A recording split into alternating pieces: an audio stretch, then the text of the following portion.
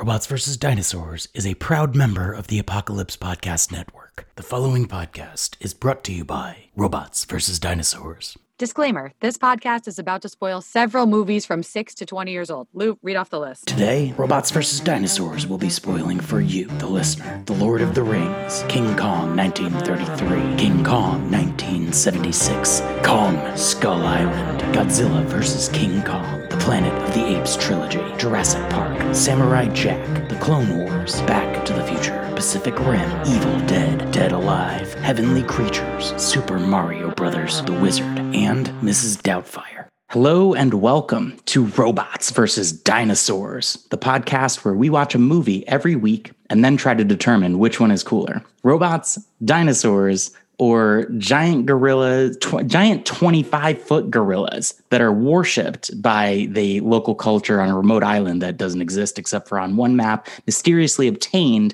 by a movie director played by Jack Black. I'm your host, Louis G, and with me as always is my co-host, a new co-host every week. This week, I am talking to returning champion and host of the Foreign Invader podcast, Conrado Falco. Welcome, Conrado. Hey, Lou. Thank you for having me. I'm very excited to be defending the belt today. And defending you will be against the giant himself, Kong, the king, the king of the ring. So, Conrado, why don't you tell the audience exactly what movie we're going to be talking about today? We are talking about the 2005 King Kong, also known as Peter Jackson's King Kong. That is correct. Peter Jackson's King Kong that came out in 2005. To my knowledge, or I guess the way to my tracking of the King Kong films, this is the third major studio remake of King Kong, right? With the original or version, I should say, not remake. It's the second remake. The 1976 version, I think, with Jessica Lange, was the first remake. Yeah, and the original is 1933. Okay. So yeah, that's as far as I know. There are sequels to that movie, but as far as remakes, this would be the second remake, third version of King Kong. Right, there's like a Son of Kong maybe, or like Son of Kong, yeah. And it's Dino De Laurentiis, right? That's the guy who made the first remake in the 70s. Yeah, I've seen all three versions of King Kong, and I remember as a kid watching the 76 version on TV, and it's the only one where at any point I felt like I'm not sure if I should be watching this without an adult around.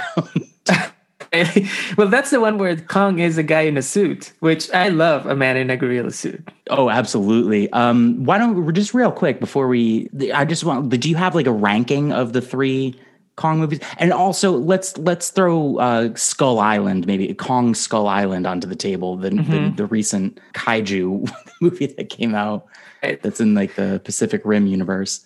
Yeah, and there's a new one coming out. Well, it's Godzilla versus Kong. So we haven't seen that yet as we record, because I don't think it's come out yet, right? No, that comes out next week. So actually, at the time of this recording, it came out a few weeks ago, and it was great. It was awesome. Can you believe it? Can you believe who won that fight? Well, it better be Godzilla. I'll tell you that. I'm Team Godzilla all the way. I don't know. The trailer shows Kong protecting a little adorable girl, and that's usually a sign that Kong's going to win.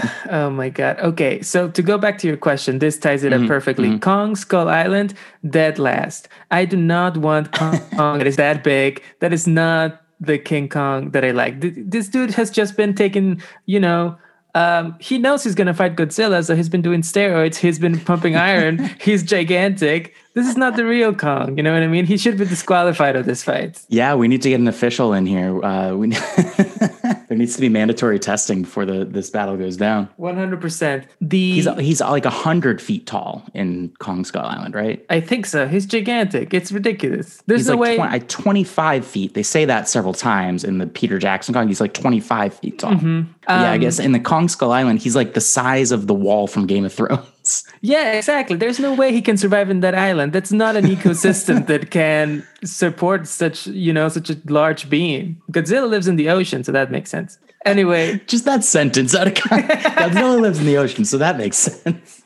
This is all very scientific. I know that this is a science and culture podcast. Absolutely, Conrado. I'm not arguing with your point. I'm just laughing at the severity with which you delivered it. well, Galileo said the thing about the Earth revolving around the sun. Everybody laughed at him, so we know who was right at the end of the day. So Skull Island, dead last. That leaves the original, this one, and this Dino De Laurentiis guy in a monkey suit. Yeah, so Dino De Laurentiis probably goes second to last. I haven't seen it since I was a kid. Actually, since around the time that I saw the Peter Jackson version that we're going to talk about. I kind of was curious, so I saw that. I don't remember very little about it. Why did you think that you shouldn't have watched it? Was it sexy? I feel like it was a little bit risque. It was very risque and weird with risque. I don't remember it vividly. I just remember Jessica Lange in a nightgown and the subtext of the gorilla really wanting to be with her in the biblical sense, and that's being weird because in this one, this is the one that I would say they're friends, and that is clear from both of the performances. We'll get into that as we talk about it. That's the huge difference to me is the dynamic of that relationship, and that's what made me feel a little bit icky when I watched the 76 one. It makes sense for the 70s. Everyone was high on coke, and that gorilla was horny. I can see that. Then I think the best one is the original, to be honest. We can get a little bit into it later about the stuff that maybe is problematic about the original and about this version as well. But the original is just, it's a little boring at the beginning. You're a little bit oh, I don't know about this stuff, about the natives and whatever. But then once the action starts, the effects, I think, are really impressive. If you take them, I don't know how to say this, if you adjust for inflation in terms of visual effects, those are still some of the most impressive effects that I've ever seen. I agree. I wholeheartedly agree. I looked up a couple of scenes and GIFs just so I could remind myself of what that stop motion animation looked like in the 1933 version. And I really couldn't believe how good it looked for almost 100 years ago now. Yeah. And yes, and Kong, especially back then, he's such an expressive creation. The animation, the way he moves, the character that they are able to get out of it in 1933 is really, really impressive.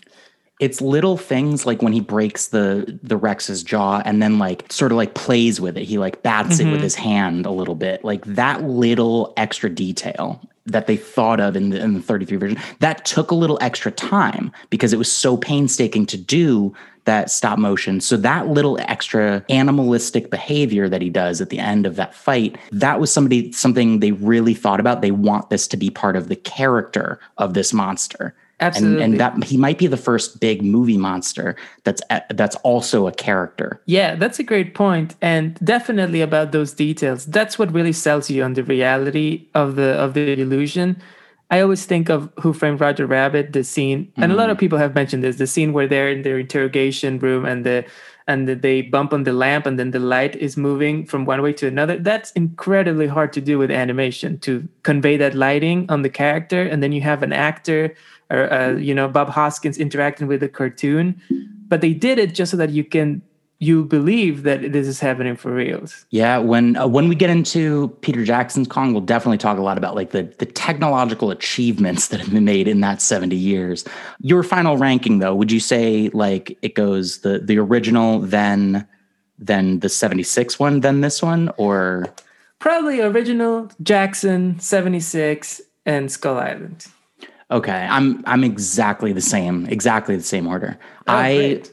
I think the Peter Jackson King Kong is my favorite one to watch, but for all the reasons that you said about the technological achievement of the special effects in 1933, I think and also the fact that it laid the ground for the story that got remade almost 100 years later and multiple times and on Broadway. It's such an inspiring and well-told, very simple story. Yeah. So just for being the original and for all of the achievements that it made, yeah, I think it is the best one. But this one's my favorite one for sure. Also, the original is an hour and 40 minutes long. And this one is 3 hours plus. It's double that for sure. Conrado, before we dig into the movie itself, since you are the returning champ and you're defending the crown, you actually have a little bit of competition. I got to tell you, Jason Karubi has come back a couple times. Oh man, I've had James Reese. We talked about the Santa Claus too, so he brought a dinosaur movie and a robot movie. So you're a returning champion, and this is something I like with my guests. The first time you brought on a robot movie, and now you're bringing on a dinosaur movie. So what have you been up to in the meantime? When last we spoke, we were promoting your show that was about to come out on YouTube called Wormholes. That's right. And now I've seen every episode of Wormholes. I'm a big fan. And so what are you up to now? And what's it been like since Wormholes came out? Well, thank you so much for watching, and I'm happy that you enjoy the show. And yes, Wormholes, now the whole first season is out, and you can watch it on YouTube, wormholes.tv, on YouTube or Instagram. If you search that, you should be able to find the whole first season. It is a comedy sci-fi show about a couple of roommates who live in an apartment that has a wormhole in it, and then hijinks ensue. I think the kind of person who listens to robots versus dinosaurs would probably enjoy the show, so you guys should go and check it out. I would really appreciate it, and I hope you enjoy it. Now I'm going to give you an exclusive, Lou. Ooh. Is that I called this the first season of Wormholes because I hear from a little bird that Wormholes has been renewed for a second season that will be coming out in some time. It's in the preliminary stages, but eventually, fingers crossed. I hope that I haven't jinxed it by saying it, but I'm pretty sure there will be Wormhole season 2 coming in the near future. That's very exciting news. I am genuinely a fan, and I'm very excited to see a second season. By the way, the listeners, the link for wormholes.tv is going to be in the show notes. So if you want to check that out, which you definitely should, make sure you click on the show notes. Fantastic. And other than that, you introduced me as the host of Foreign Invader, which is a new podcast that I'm doing, in which I talk with a different guest every episode, not unlike Robots versus Dinosaur, about a different piece of culture, of pop culture, really, from anywhere except America. So, we've talked about a bunch of stuff. Like we talked about One Piece, which is this anime series. We talked about The Lord of the Rings. And Lou actually has been on the show. By the time you're hearing this, the episode will be out. Lou was on the show talking about Super Mario, the legend. So that was a great episode, and you guys should check that out. That's right, listeners. You know that I love dinosaurs, and of course, Super Mario is best friends with Yoshi. And Yoshi's a dinosaur. So obviously that's my connection to Mario Brothers. But actually, no, the Super Mario Brothers movie is a movie that Robots vs. Dinosaurs hasn't covered yet, but obviously we will.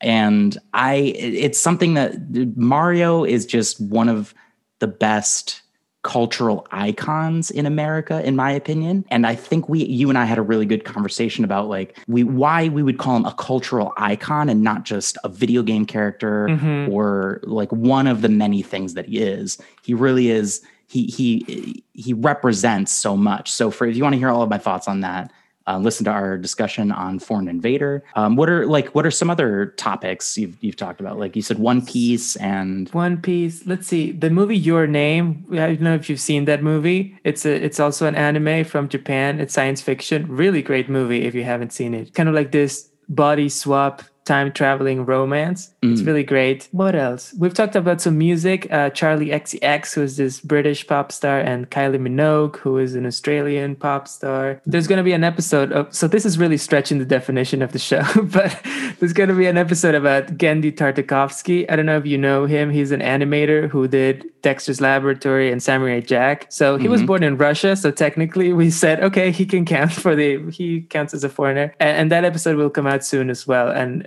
I think it's really great. Genndy Tartakovsky also made the Clone Wars animated Clone series. Wars. And we talk about that in the show, definitely, because that's my favorite piece of any Star Wars thing ever. Good. It's a good pick. It's a really good one.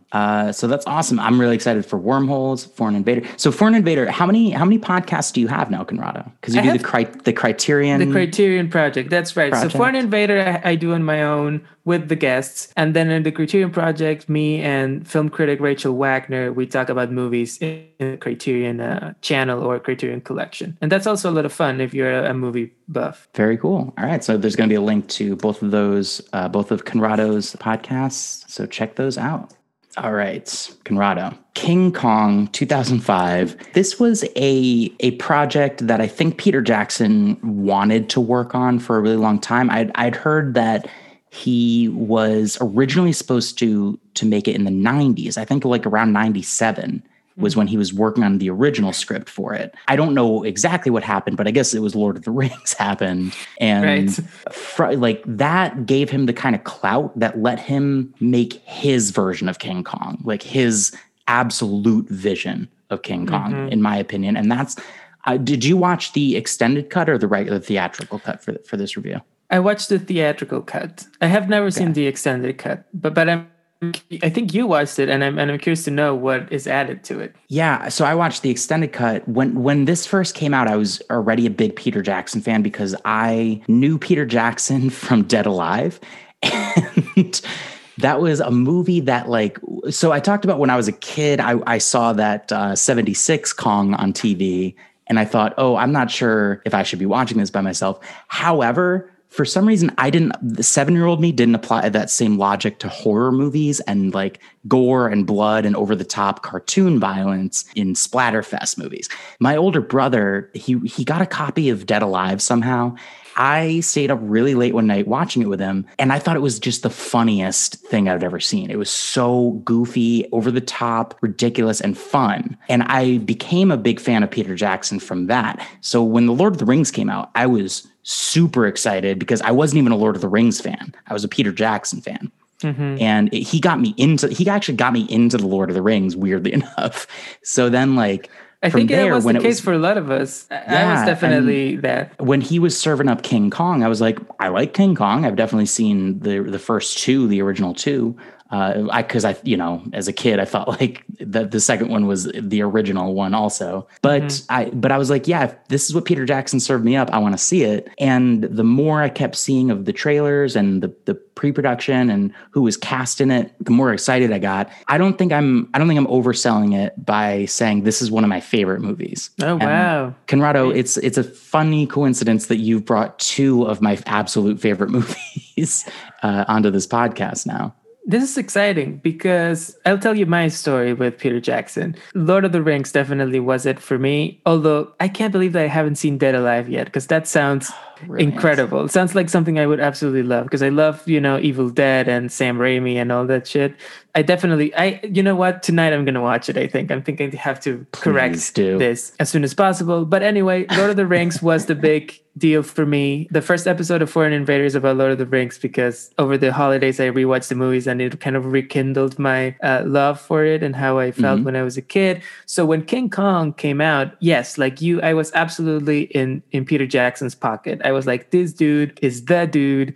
He tells me that I want to watch a 3-hour version of King Kong. I want to watch it. Actually, I wasn't super into King Kong as a kid. I wasn't super into big monsters. I think what I really loved as a kid was kind of like a team of fun, cool characters. I was really into the X-Men, for example, and Lord of the Rings has the Fellowship of the Ring and everybody has their own deal and their own weapons and whatever. So I really loved a team. Movies about monsters, I always felt like, well, there's one monster and then the human characters are not that interesting. So I didn't gravitate towards that as much. That's interesting because I was quite the opposite. I was really like an action movie and horror movie junkie as a kid. So by the time I got to this movie, what I liked about the Lord of the Rings was how epic it was and all the huge cool battle scenes and choreography. So when I got to this movie, I liked all of the stuff at the beginning. Jack Black kept me very entertained through the first hour, and I really like Naomi Watts a lot. But there was definitely a lot of times where I was like, can we get to the island? I want to see some big monsters. Definitely. But I didn't feel that way watching it this time. I felt like I knew more what I was getting into and had the patience for it. And I really think that all of that laying that groundwork pays off. Yeah, because, okay, so my experience then was I watched it in 2005 when it came out. And I liked it. But as time went on after watching it, I started to wonder, did I actually like it or did I like it because I told myself that I should like it? For the longest time, I've had this. I'd never watched the movie since then, and now for this podcast. And for the longest time, I've always been wondering, like, I don't think I really liked that movie. I feel like I only liked it because I was kind of like into Peter Jackson, and I told myself that I didn't want to be disappointed, that I wanted to love it. What I was clear to me was that it felt 100% like you said, Peter Jackson's version of the movie that he was playing on the sandbox. He had the blank check, as some other podcasts that are obviously inferior to this one would say. But like he got shots fired. He was given a blank check to make whatever he wanted with this movie, and he did. Yeah. And interestingly, what he did was make in my opinion, a loving, almost shot for shot remake of the 1933. With clearly he's a fan and like researched all of the stuff they couldn't fit into the 33 version, like the giant bugs scene with specifically the murder maggots, which we're going to get into those things. Yeah. And so like that was like a lost scene from the original. And so he was such a Kong nerd that not only did he want to remake Kong, but also wanted to add all the lost stuff and not really change the formula too much. There are big differences with the characters themselves, some good, some bad. But I do think it's interesting that he made such almost just a loving update and more of an homage than a total remake.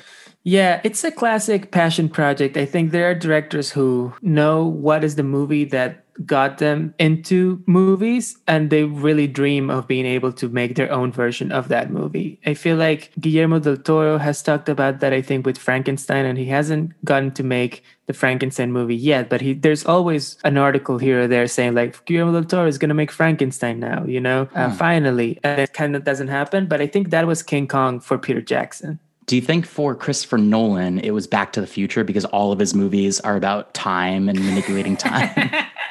I don't know, maybe, but you can feel it in some directors. There was another one that I just was thinking about and I forgot what it was. Well, J.J. Abrams, I think you can tell that when he got to make Star Wars, The Force Awakens, it really felt like that was his deal. You know what I mean? That's what he wanted to make. Yeah, there's so much in King Kong that is for movie lovers. It's for movie buffs because it's a movie about movies. It's a movie about making movies. In this one, there's even another meta layer to it because at one point, Jack Black, who's the director of, he plays Carl Denham, who is this down on his luck director. Not really down on his luck, but he's like kind of at the end of his rope. He's exhausted a lot of his resources and people that owe favors to him and producers around town. And so he's sort of like nearing the end of his career because he's not going to be able to make movies again because of his bad reputation. Yeah. He's like the opposite of Peter Jackson at that moment. He's like showing his movie to the execs and they're like, nope, we are not going to be releasing this. You better make a different movie. Yeah. And he is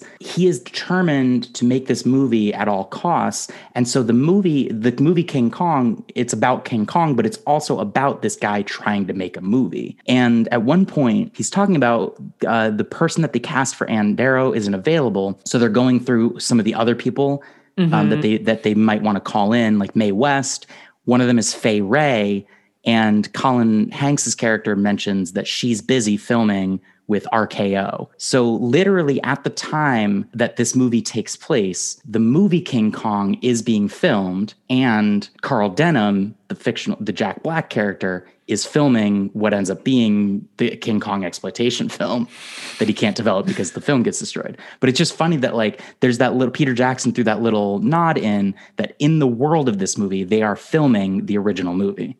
Yeah, that's kind of like the insider wink at the audience. And that's kind of comes pretty early on, and that's the thing that let us know. I feel like he's putting it there to let us know that he loves the movie, that, like this is an homage and he's going to be, that's what this is going to be. It's going to be a loving recreation of everything. And it also allows him to create these vignettes and these camera shots. When you look at them as still frames, like Naomi Watts standing in Times Square across from Kong, and he's just towering over her and all the city lights are behind them. And she's in this gorgeous like white dress with her hair all done up because she was just in a chorus line. It like allows for these pastiches, these tableaus without them. I mean, they are contrived, but they don't feel contrived because all of the pieces, all of the groundwork has been laid. Like from the very opening credits of the movie, we're getting this Universal Pictures logo, but then that classic Art Deco backdrop with the stage lights and the sharp lines and the Universal credits. The opening shot goes into, it's immediately just monkeys at the zoo.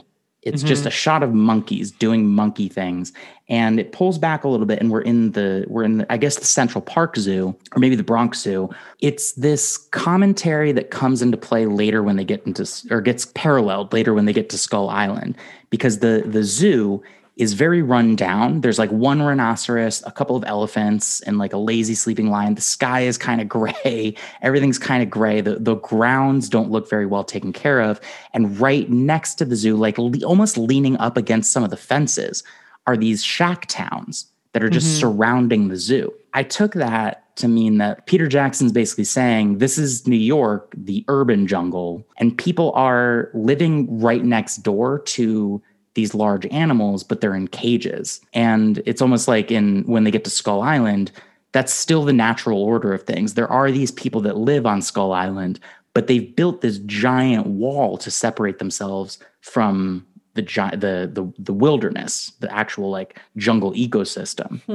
But it is right there next to them. Yeah. And I guess you can see it as almost a little bit, you can say the natives in Skull Island have a respect and a fear of these monsters that are, obviously gigantic. So they build this wall to keep themselves apart from them. Whereas here you have a city where we have brought all these creatures and put them in a cage for display. It all goes back to like the Jurassic Park thing, you know what I mean? Like the folly of man thinking that you can control everything. You can control nature. It's not gonna happen to you. You are the evolved civilization, so you can control everything. Well, in both locations, we see that these are civilizations that are crumbling at this moment. In New York, it's the Depression. They're showing art. They're showing live shows. They're showing like the vaudeville that our main character, Ann Darrow, does. But they're also showing how sparse the audiences are and how intercut with those little moments of laughter and performance and gags and stuff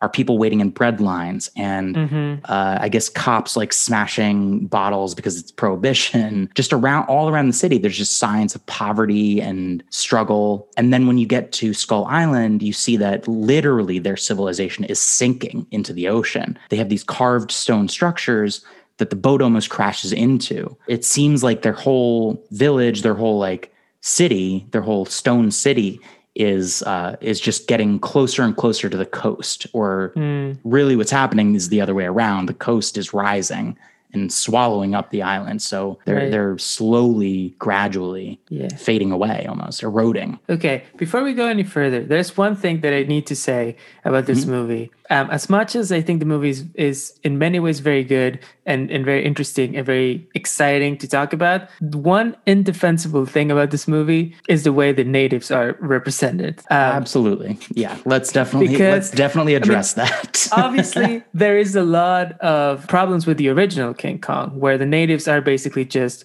Black people who have been put on some African garb and face paints or whatever, and it's not a great depiction. Then what happens here is that it's not Black people, it's Pacific Islanders, I think. They are still made up to have their skin darkened and to almost look, I don't know, it's almost kind of like how the orcs are depicted in Lord of the Rings. So it's really strange because I think he was trying to, I mean, I don't know. I can imagine that they were trying to be like, let's make them feel otherworldly so that it doesn't feel as racist or as colonialist or whatever. But by doing that, you make them like these creatures that feel almost inhuman. So it's like you're really shooting yourself in the foot there. And I think that's the hardest part for me to get through in this movie. Yeah, I do think that there is a deliberate visual comparison that he makes to the orcs in Lord of the Rings, and that's not great. But no. I think my explanation for it, I'm not trying to excuse it, but I think my explanation for it is that Peter Jackson is really good at building a whole entire world and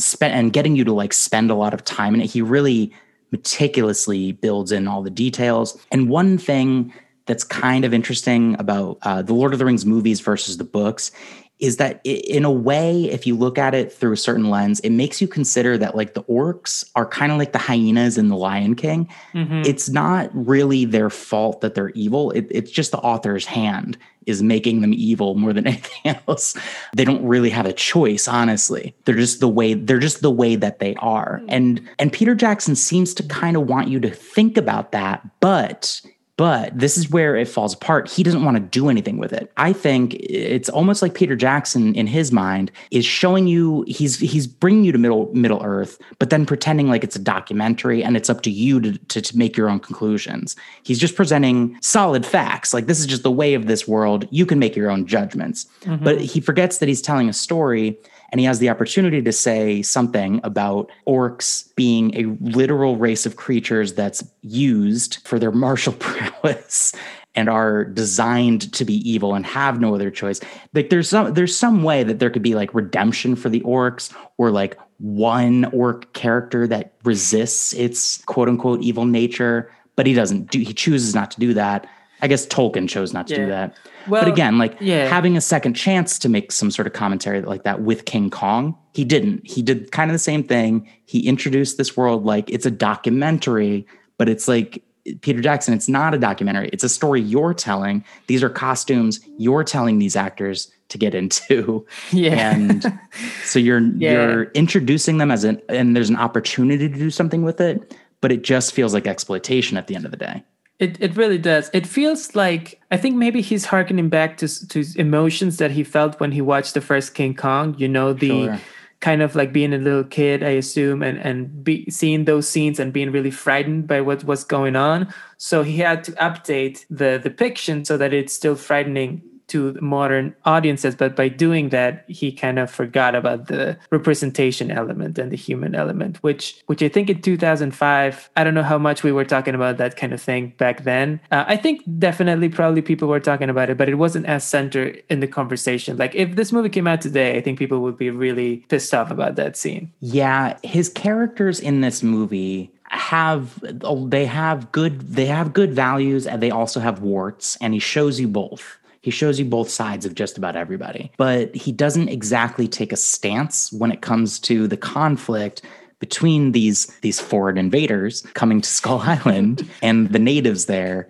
Yeah. And I mean, they're both fighting for their lives at the moment that they confront each other. And Peter Jackson is like, isn't that cool? Isn't this exciting? But not like really taking a side, or they literally disappear from the movie after they sacrifice Ann Darrow. Like they don't come back, which is bizarre. Yeah.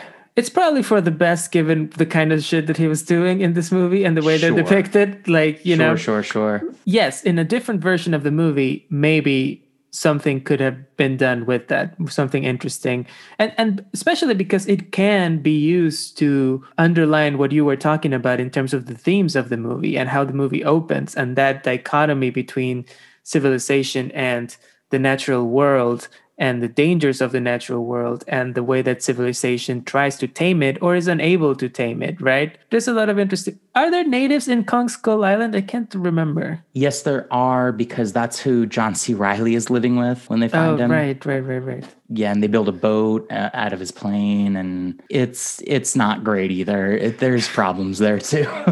Yeah. Well, right. That's what happens when you're working off of a 1933 Hollywood movie, the adventure, Yeah, but we do have Kong on the brain though, because listeners, you can get excited. I am gonna be reviewing Kong Skull Island with another returning champion, PJ Mancuso, who previously reviewed the 1986 Transformers. So we're gonna be talking about Skull Island in its entirety soon. Just a teaser. As a creature feature, I like it a lot. So I'll have a lot to say about like the giant things in that movie. But I have more to say about the giant things in this movie, which there are a lot of very cool ones. When Jackson Jackson has to introduce all of the characters. He also, the very first thing he wants to introduce though is New York. He really has to introduce the city, because it's not just the location for everything, but it's almost like a big character in itself. It's something we come back to. We see it develop. We see multiple sides of the city. We see the poor parts of it. We see the rich parts of it. Of course, we see the parts that a giant gorilla smashes. I think opening with the shanty towns in Central Park is a good, effective decision. for when we see Kong on stage with all the rich people in the audience. I think that really got to me this time around. When Kong set himself free and started to attack these people, I was a little bit like, I think I'm on Kong's side here. Like, these people, this doesn't seem like a society that it's like worth necessarily saving. Yeah, that's one thing. Peter Jackson did a good job of making me not feel bad for every single person that bought a ticket to that show. Yeah, I'm 100% on Kong's side. A pretty bad show, by the way. Like, you don't start your show by showing Kong from the beginning. You got to build up to that. That's a good point. Downhill from there. You're right. That is the number one issue that they have with that show. Biggest oversight. So in the 1930s, I don't think OSHA was a thing because they show like these steel workers just raising these beams like on these high rises. They're just kind of like standing there, just smiling at each other, waving, like eating their lunch with no harnesses, literally like building these skyscrapers hundreds of feet up. It's like, it gives me vertigo just watching these and little short clips of. It's historically accurate. I don't know if you've seen these pictures. Like, so many people died building those skyscrapers. There was no protection for the workers at all. Yeah, it's crazy. And it kind of, it invokes this, not invokes, I guess it lays the groundwork for all of this imagery later of like Kong climbing around on what is to him his natural habitat. But when he gets to New York, there's a lot of these like mid-construction buildings that he's just swinging around the steel girders and the infrastructure of them. But it's like paralleling that with these humans, these small humans that are just clinging to ropes, clinging to the edges of beams to take their lunch break, hundreds of feet up in the clouds, like very casually. Like the fear, you don't see the fear in these people's eyes. You just see them working. And I know it's actors, but it's like you said, when you look at these photos, these historical photos, little bits of clips of historical footage we have, you kind of get the same looks on these people's faces. And again, great way to start with the theme of the people's or man's relationship to danger and nature. And there is, and also like the sense of things falling apart and Anne's particular hopelessness. Anne is trying to be a comedian. She wants to be a vaudeville performer. She is very aware that there's a depression going on. Her gift to society is that she can make people laugh. And that's what she wants to do. And we see her headlining in this show at the beginning, but the show is kind of, it's not really financially stable anymore. And we see a few people in the audience, and there's this really nice moment that I didn't notice until I watched it this time, where there's this one man in the audience laughing very, very loudly and sort of clapping. And he's like, just got his mouth open. And that is a very, very direct parallel to the first time she's performing for Kong. The way that Kong starts laughing, the way that he kind of, I really think like Peter Jackson cast this extra at the beginning to be like, do some gorilla laughs, like do some kind of like laugh, like as though you're part gorilla or something. Yeah. I don't know how to describe it. I think he wants you to draw that visual parallel later when he's showing you Kong laugh for the first time. And I don't know exactly, again, I don't know what he wants to say with that other than like apes and humans, aren't we similar? Yeah, ultimately I would say I'm not so sure that he has that much to say with the movie other than expressing his love for the original movie and for the spectacle of the original movie. And I think for me, the most valuable, the most exciting part of the movie is the way in which he really tries to push spectacle to the limit, to make it as big, as adventurous as possible.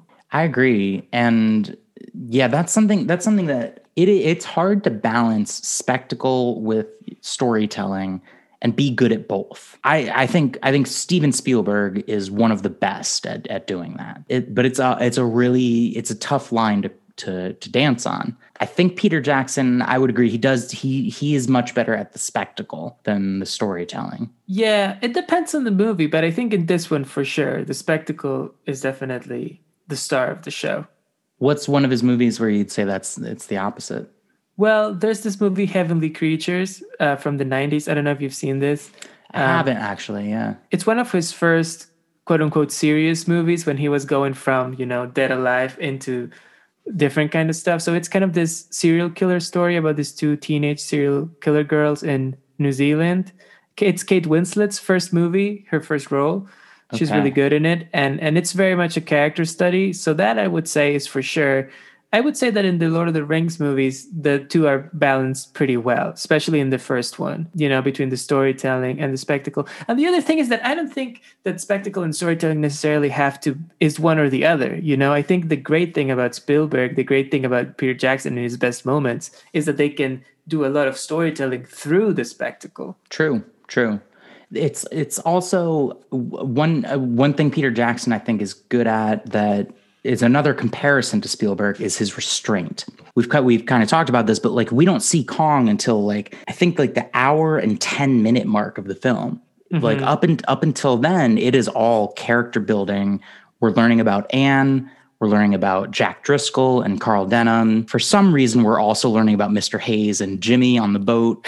Yes, I wanted to talk about this. That storyline, I was going to ask you if it has any payoff in the extended cut, because in the theatrical, it does not. It just has more buildup in the extended cut. I don't know. I don't think it has more payoff. In the theatrical cut, do they show Jimmy getting Mr. Hayes' hat when Mr. Hayes dies? Like he finds his dead body and takes his hat?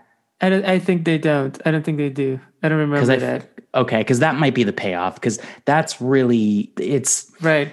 Because Jimmy as a character, you expect him to have a big payoff, right? Because Hayes is being so protective of him, and then Hayes dies at the hands of Kong, and it's very dramatic. And then you say, okay, so then Jimmy is going to have to do something definitive in this movie to pay all of this off, and then it doesn't really happen. It's weird.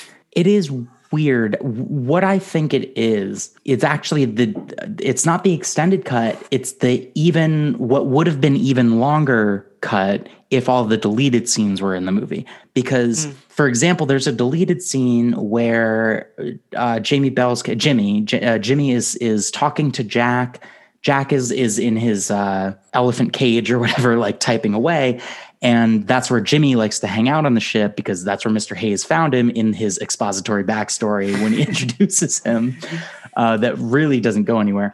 But in a deleted scene where that kind of goes is, and this is thin, but Jack is writing about somebody getting stabbed, and Jimmy says something like, "Oh no, that's not what happens when somebody gets stabbed. That's not realistic. This is what really happens." Because he knows, apparently, because he's from the streets, he's had this rough background that he doesn't talk about, and he doesn't tell. And so that's it. That's really, it's thin, because it's like, okay, I see what you're doing there. You're building up this character that has had a real experience that these Hollywood types are trying to fictionalize, and he's able to interact with them and sort of correct their notions of what Hollywood thinks violence looks like or action looks like.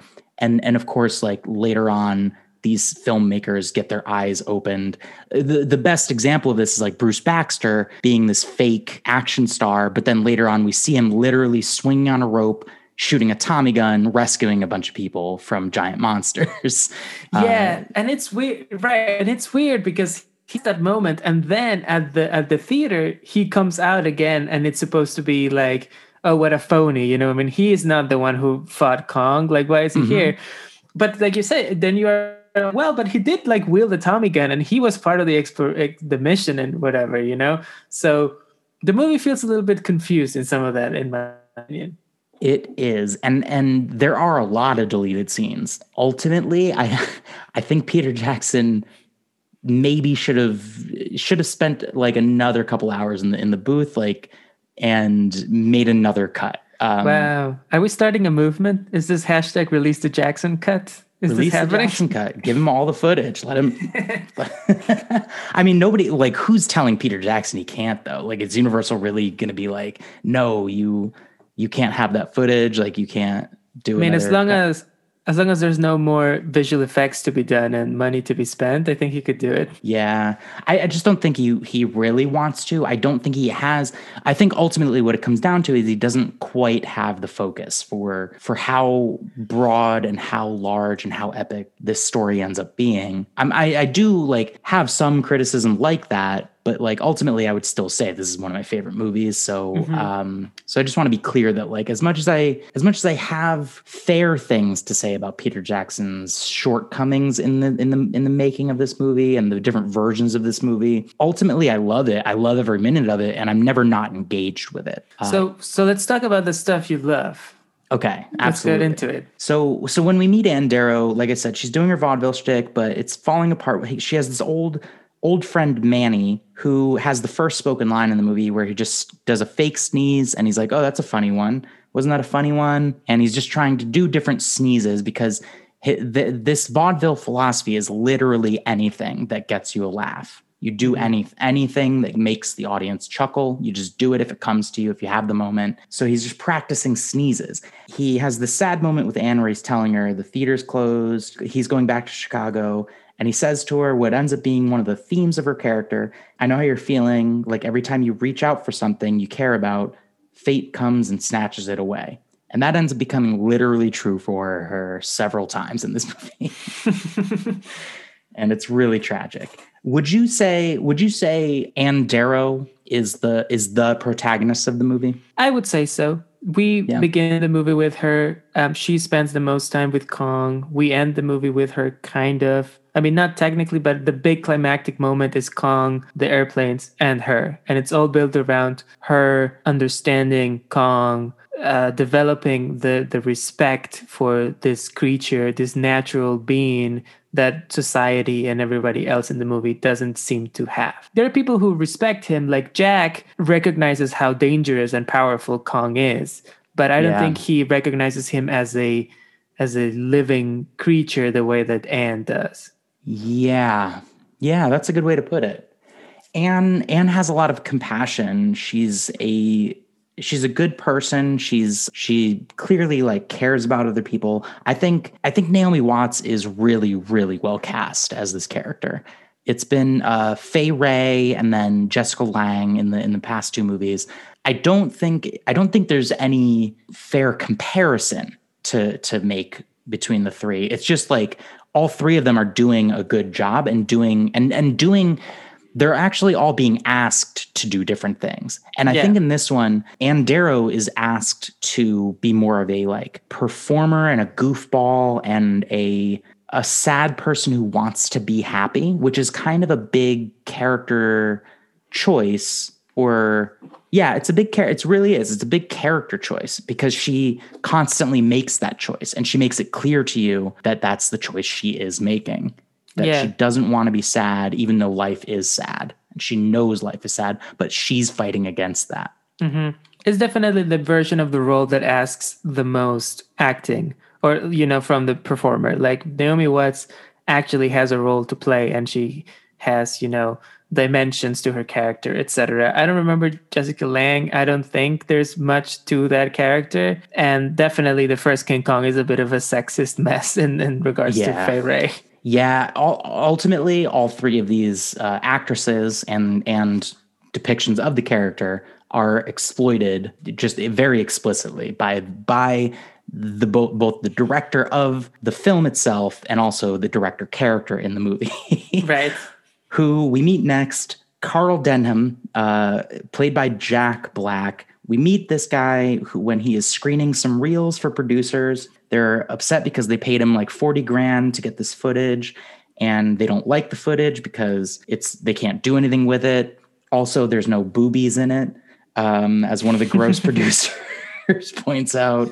They are trying to decide like how they're going to cut their losses, but Carl is a dreamer, and somehow he has acquired this mysterious map. And he's hired a boat and he wants to go on location and shoot their movie on location on this island. And he's apparently swindled enough people into getting involved in the project. The producers aren't really going for it. They want their footage. They want to keep their footage and like sell it for B-roll. And he runs away with it. So essentially he is stealing the studio's reels and footage, even though he shot it. And he's now, from this point forward, a criminal who just keeps escaping justice. Yeah, he really does. He's really not a good person. He is constantly lying to everybody and constantly putting them in harm's way and never telling them actually what's going on. It's true, but I'm constantly charmed by Jack Black's performance at every turn. What do you think of Jack Black playing this character?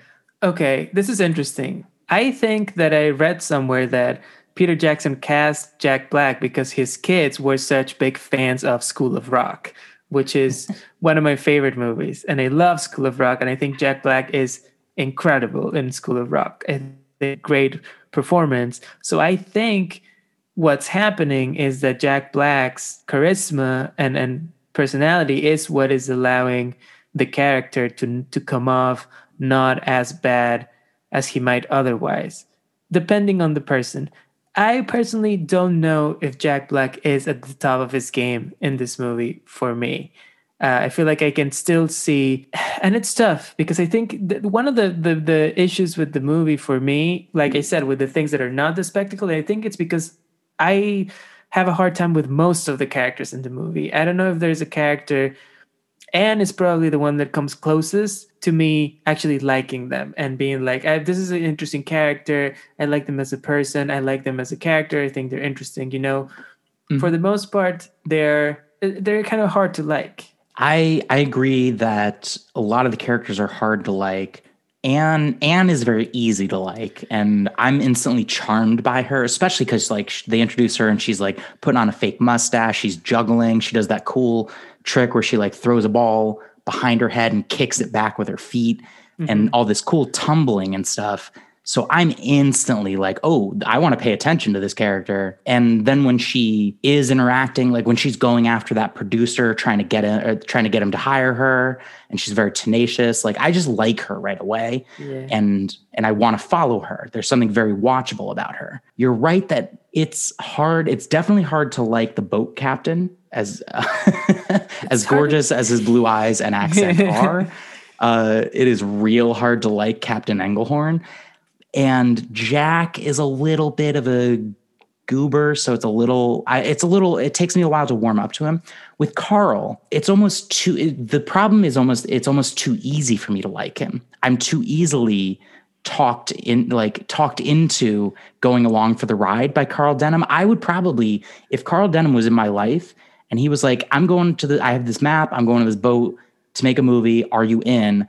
I can tell you 100% certainly, Conrado, I'd be talked into it by Carl Denham. I would be on that boat. He has sort of, oh my God, I can't believe I can remember the guy from Jurassic Park, Richard Attenborough's character. Oh, Hammond, John Hammond. He has Hammond energy. You know, he seems so excited about this. He kind of like sells you on it, which I think I can see what you're saying about that. He's definitely a more dynamic character than a lot of the supporting roles. So I can appreciate that. To be honest, I think the best character in the movie is Kong himself. And that's good in a lot of ways. But I think that's the one that I like the most and that I gravitate towards the most. And the humans, I'm a little bit like, I don't know about all of you. I want to see Kong. He shows so much. I think Andy Serkis in his performance, motion capture in Kong, he shows a lot of emotion, a lot of really good acting, to be honest. And then, Anne is the closest character to Kong, which makes her my favorite of the human characters. Okay. What about Andy Serkis as Lumpy, the cook? Andy Serkis as Popeye?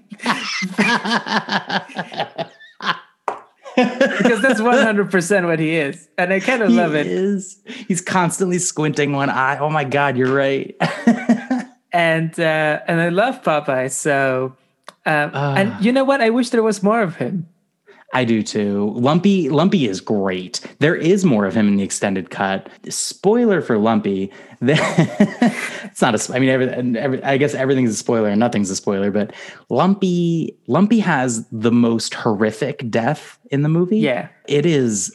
Visceral. It's hard to watch. I have nightmares about it. I really do. Like that is an image from this movie when Lumpy gets killed by those murder maggots that I can't get out of my head. It is horrifying. But in the extended cut, there's a scene that precedes it that almost makes you feel less bad for Lumpy. Oh, because he's the bad guy. He says he does something bad. Well, he's the bad guy in the sense that he's on Engelhorn's crew, and Engelhorn is a bad guy. Engelhorn is a dangerous dude that you don't want to be involved with. And being on his crew, like there's this implication with all of the crewmates on the ship, on Engelhorn's crew, that like these guys have seen some shit and they've been involved in some shit. They've gotten their hands dirty in some things you don't want to know about. And Lumpy is obviously no exception. Okay. But there, in particular, there's a scene where he shoots an emu. Oh, wow. With a machine gun. Oh, boy. Well, he's shooting like flies with his machine gun. The man is a menace. The man should not be in this mission. That's what I'm saying. He's reckless, and he just like starts recklessly firing. So the scene is that he starts they hear this sound crashing through the jungle, and he just starts firing at it blindly. Jack is yelling at him because he thinks it might be Anne, and then they hear like the cries of this creature that was shot, and it's this like dodo emu creature, giant bird. Oh, wow. And Lumpy has shot it just by like recklessly panicking. And then he does, to his credit, he does the merciful thing and like puts it down.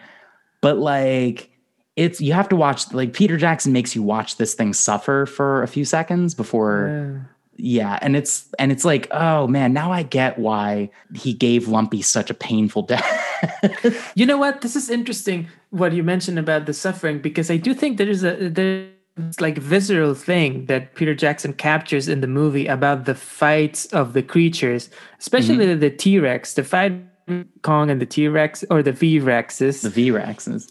When he kills the V-Rex that he does with the mouth, when he cracks its jaw, basically, the dinosaur is like making all these sounds that made me feel really like, oh wow, this creature is like suffering. He's about to die, you know? I think that's really strong. And you get a sense of, so we're not on the island yet. Well, I guess we'll come back to the boat a little bit, but I do want to say, like, when we see each of these creatures on this island, the first time I watched it, I'm a very big like nature channel junkie. I really like I'm biology is like my favorite field of science. I love learning about ecosystems and predators and things like that. My first time watching this movie, I kept reacting to things like, no, predators wouldn't act that way. A T-Rex wouldn't do that. It would run away if it got injured. If something punched it, it wouldn't keep attack. Like I kept having these thoughts.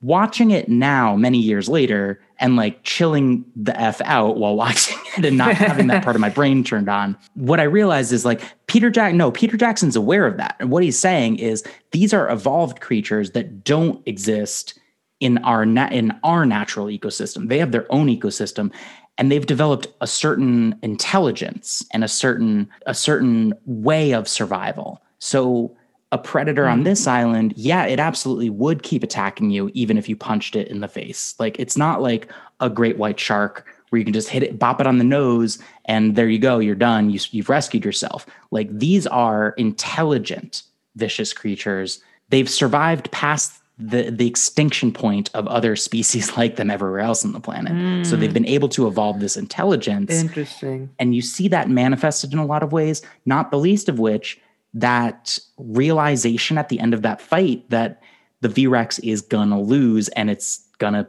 hurt and it's gonna die. There's even a moment during that battle where it's squaring up against Kong, and it sort of like hesitates for a second, not because it's scared, but because it's like sizing up the odds of the battle and won't really strike until it's certain. And there's this almost boxer or like two wrestlers before a match element to it. That is not a natural thing that animals would do. Yeah. Behave in a way. Yeah. And it's part of the overall design of the creatures, because like these V-Rexes have 3 fingers, whereas a real T-Rex or the T-Rex that they evolved from had 2 fingers. So Peter Jackson is showing us in many ways, but in mostly small details, that these are evolved versions of animals that we think we know, but we actually don't understand them at all. I guess that makes sense, because Kong himself seems to be a evolution of a gorilla into something that could survive in this island. Like, this seems like it's the toughest place in the world. this island is like Hard Knocks, and if you're gonna survive as a predator, you can't run away. You can't survive by running away. You have to fight until the end. Every creature that is a predator in the movie never runs away. Even like, I was a little surprised.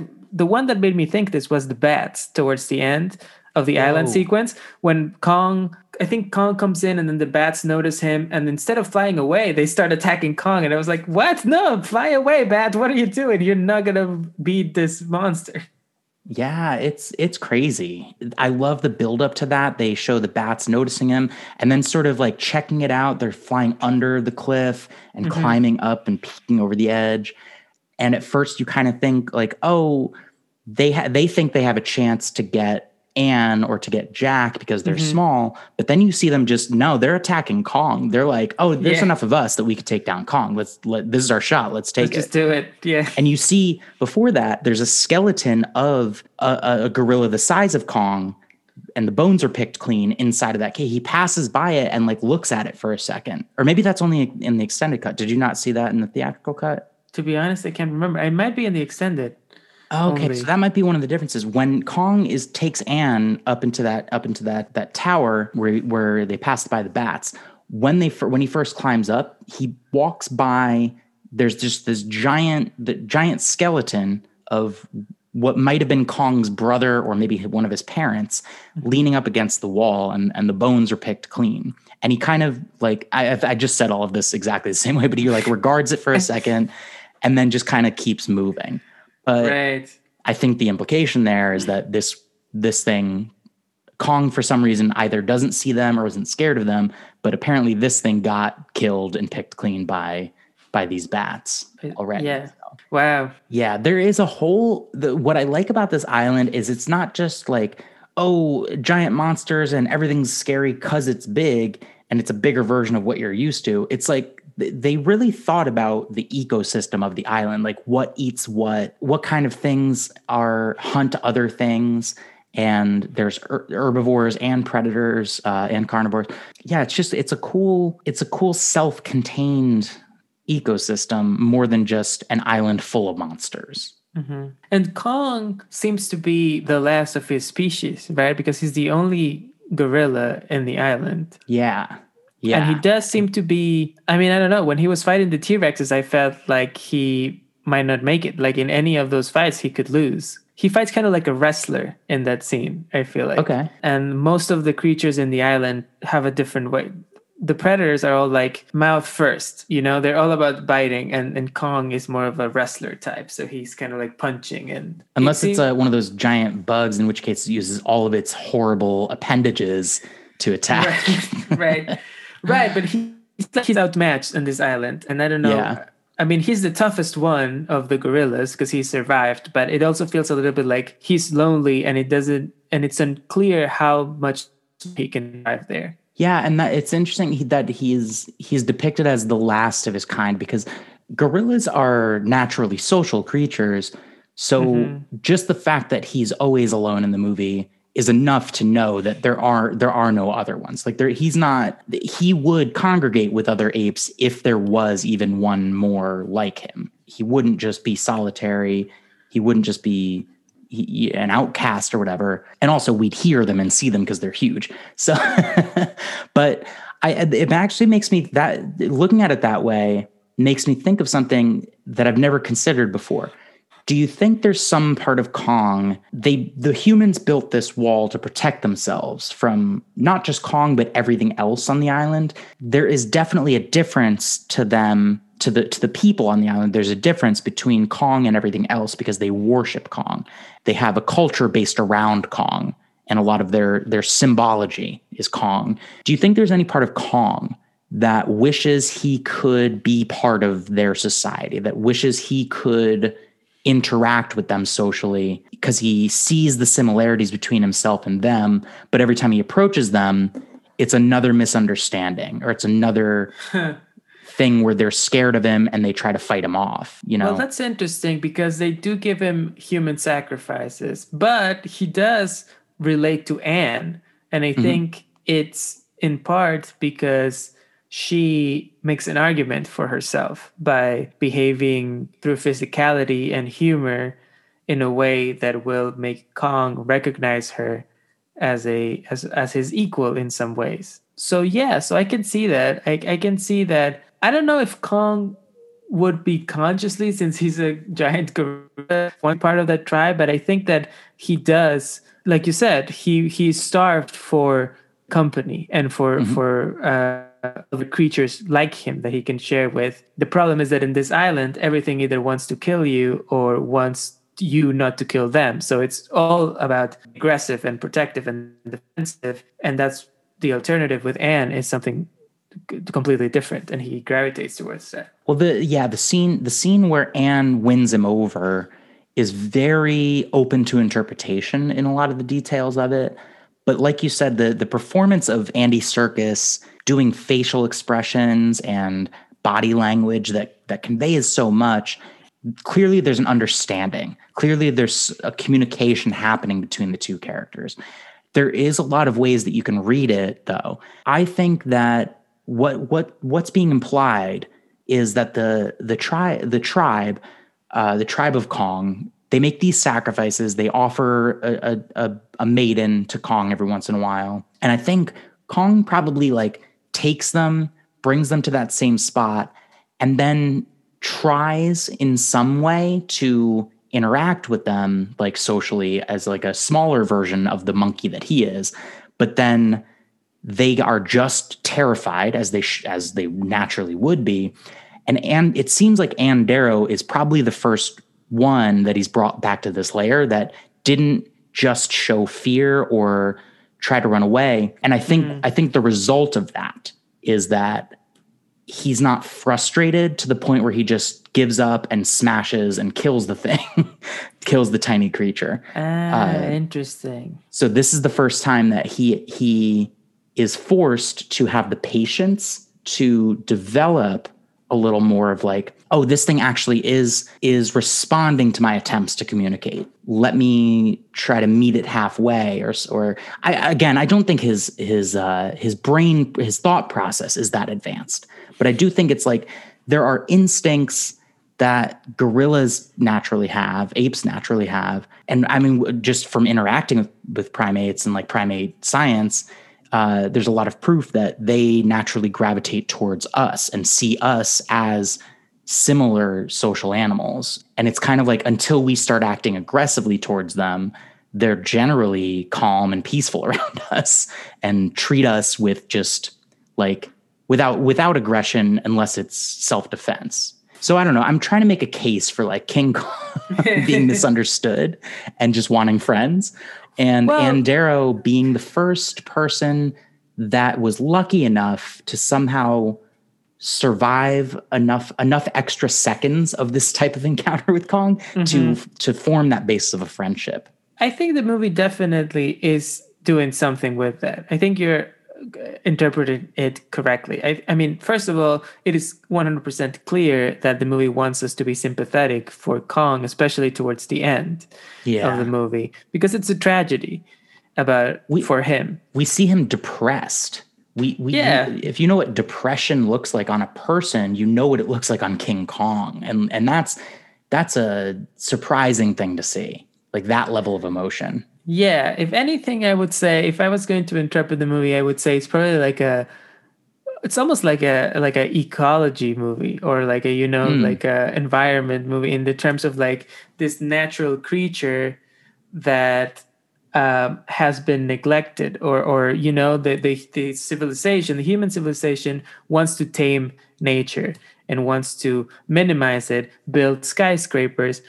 And when we see nature in all its glory, in this giant gorilla and incredible, we cannot process it as anything other than something that's going to kill us. Like we can't live harmoniously with it. We can't understand it. And I think that's kind of the tragedy of Kong. And about Anne, I think you're absolutely right that the movie is thinking in those terms. And I think they choose her to be a vaudeville performer with that in mind. They want to set up the idea of like she has had to be in this situation where, it's a different kind of like live and die situation where it's like either you get the laugh or you don't. So she's prepared to survive. I think either Denham or Driscoll says something to her earlier. Or it might be Baxter. Somebody says something to her like on the boat about like, oh, you do vaudeville. That's a tough. Oh, it is Carl Denham. He says, I used to do vaudeville. It's a tough crowd. Mm-hmm. They'll eat you alive. Right. If you don't make them laugh, they'll eat you alive. On the nose, but yeah, it works. Yeah. And it's that I really think it's cool that we're seeing this is without a doubt the first time Kong is experiencing laughter. He's never had, I guess it's possible that he's seen this style of physical comedy happen at some point in the jungle to something else. Well, but you never know. His dad, who died, might have been a really funny guy. He might have been the comedian of the family. If Ann Darrow was a stand-up, if she was George Carlin, her jokes wouldn't land with Kong. No. It wouldn't be the same movie. No. But because she's good at these like big motions and tumbling and pratfalling and these things that an ape would get just by the visual act of it, he would get the joke, he would get the humor of it. Because that's her particular skill set, it's what saves her life, and it's what forms the basis of their relationship and lets them smile and laugh with each other. Lets her teach him sign language for the word beautiful when they're watching the sunset. He definitely does learn, because later on when he's leaning up against the Empire State Building and they're watching the sun come up, he does the same like chest thump. Mm-hmm. And she recognizes that. Again, I don't know if that's just in the extended cut, but no, that's definitely in the movie, I think. So we talked about Kong a little bit and his relationship with Ann Darrow. I wanna just spend another moment with the ship for a second, just like the Venture Surabaya, just to talk about all of these people that are going to be dying when we get to the island, and also to talk about some of the people that I really thought were gonna get it, like based on movie rules and who deserves to die. Carl Denham being number one, who surprisingly don't. They come out scot-free. But some of these people, for example, when we're on the boat, we meet Jimmy and Mr. Hayes. Jimmy steals Driscoll's pen, and Mr. Hayes tells Driscoll he found him in the animal pens like 4 years ago and he was hiding or whatever. We've already kind of mentioned that like this doesn't really go anywhere. Jack Driscoll is a writer. When Hayes tells him this like expository backstory about the kid that just stole your pen, Jack has no reaction to this. He's like, he doesn't even acknowledge like, all right, well, I don't know why you told me that, but great. Now I know it. Like he doesn't have any reaction. It doesn't seem to come up in any of his stories that he tells later. And I don't see any reason for the audience to react any differently either. It's like, why are you presenting us with this? And it's coming out of nowhere and it doesn't go anywhere. There's two things there. There's that, and there's also, I think Jack Driscoll as a character is also a bit of a problem for the movie. Okay. Or like he, of the three leads, which is Anne, Carl, and Jack, I would say of the three human leads, I think he's by far... Kong. Don't leave Kong out off that list. No, Kong obviously is the star of the show, but of the humans, Jack is easily the most boring, the one who isn't really... There's not much there. Like, his relationship to Kong is not very interesting. He's just there to try to rescue Anne, but his actions are kind of inconsequential. I don't know. It's the toughest one. He's kind of there to judge Carl sometimes, which there's a few characters that are there. Colin Hanks's character, his character entirely exists to judge Carl and to provide a contrast for the evil of Carl. Yeah, and he survives, doesn't he? He makes it to the end. He does. He gets his face scarred when he cuts the rope to drop the drawbridge. The rope kind of whiplashes his face and gives him a scar. Right. But he does make it after Herb, the cameraman, gets eaten by raptors. Mike, the sound recordist, gets stabbed through with a spear. And of course, Carl Denham is going to honor their sacrifice as heroes. And I'll tell you another thing, going to donate the proceeds to his family. Yeah. Mike died doing what he loved, what he believed in. That's a good bit of Hollywood satire. Bit about like, I'm going to honor their memory and donate all the proceeds. So like, yeah, sure you will.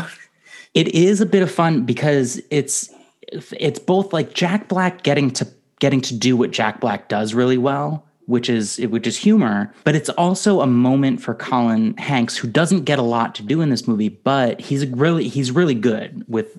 Colin Hanks is really good, even if you give him just a little. It's this first moment when Mike the sound guy gets stabbed. Denham is raising a toast to Mike with Herb the cameraman and with Preston, I think is Colin Hanks' character.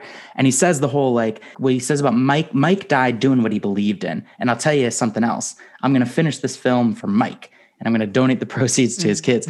Because then later when Herb dies, gets eaten by the raptors. He says almost exactly the same speech. He died doing what he believed in. He died believing there's still some mystery left in this world, and we could all have a piece of it for the price of an admission ticket. Right. But when he says the exact same thing, I'll tell you another thing. I'm going to donate the proceeds to his family.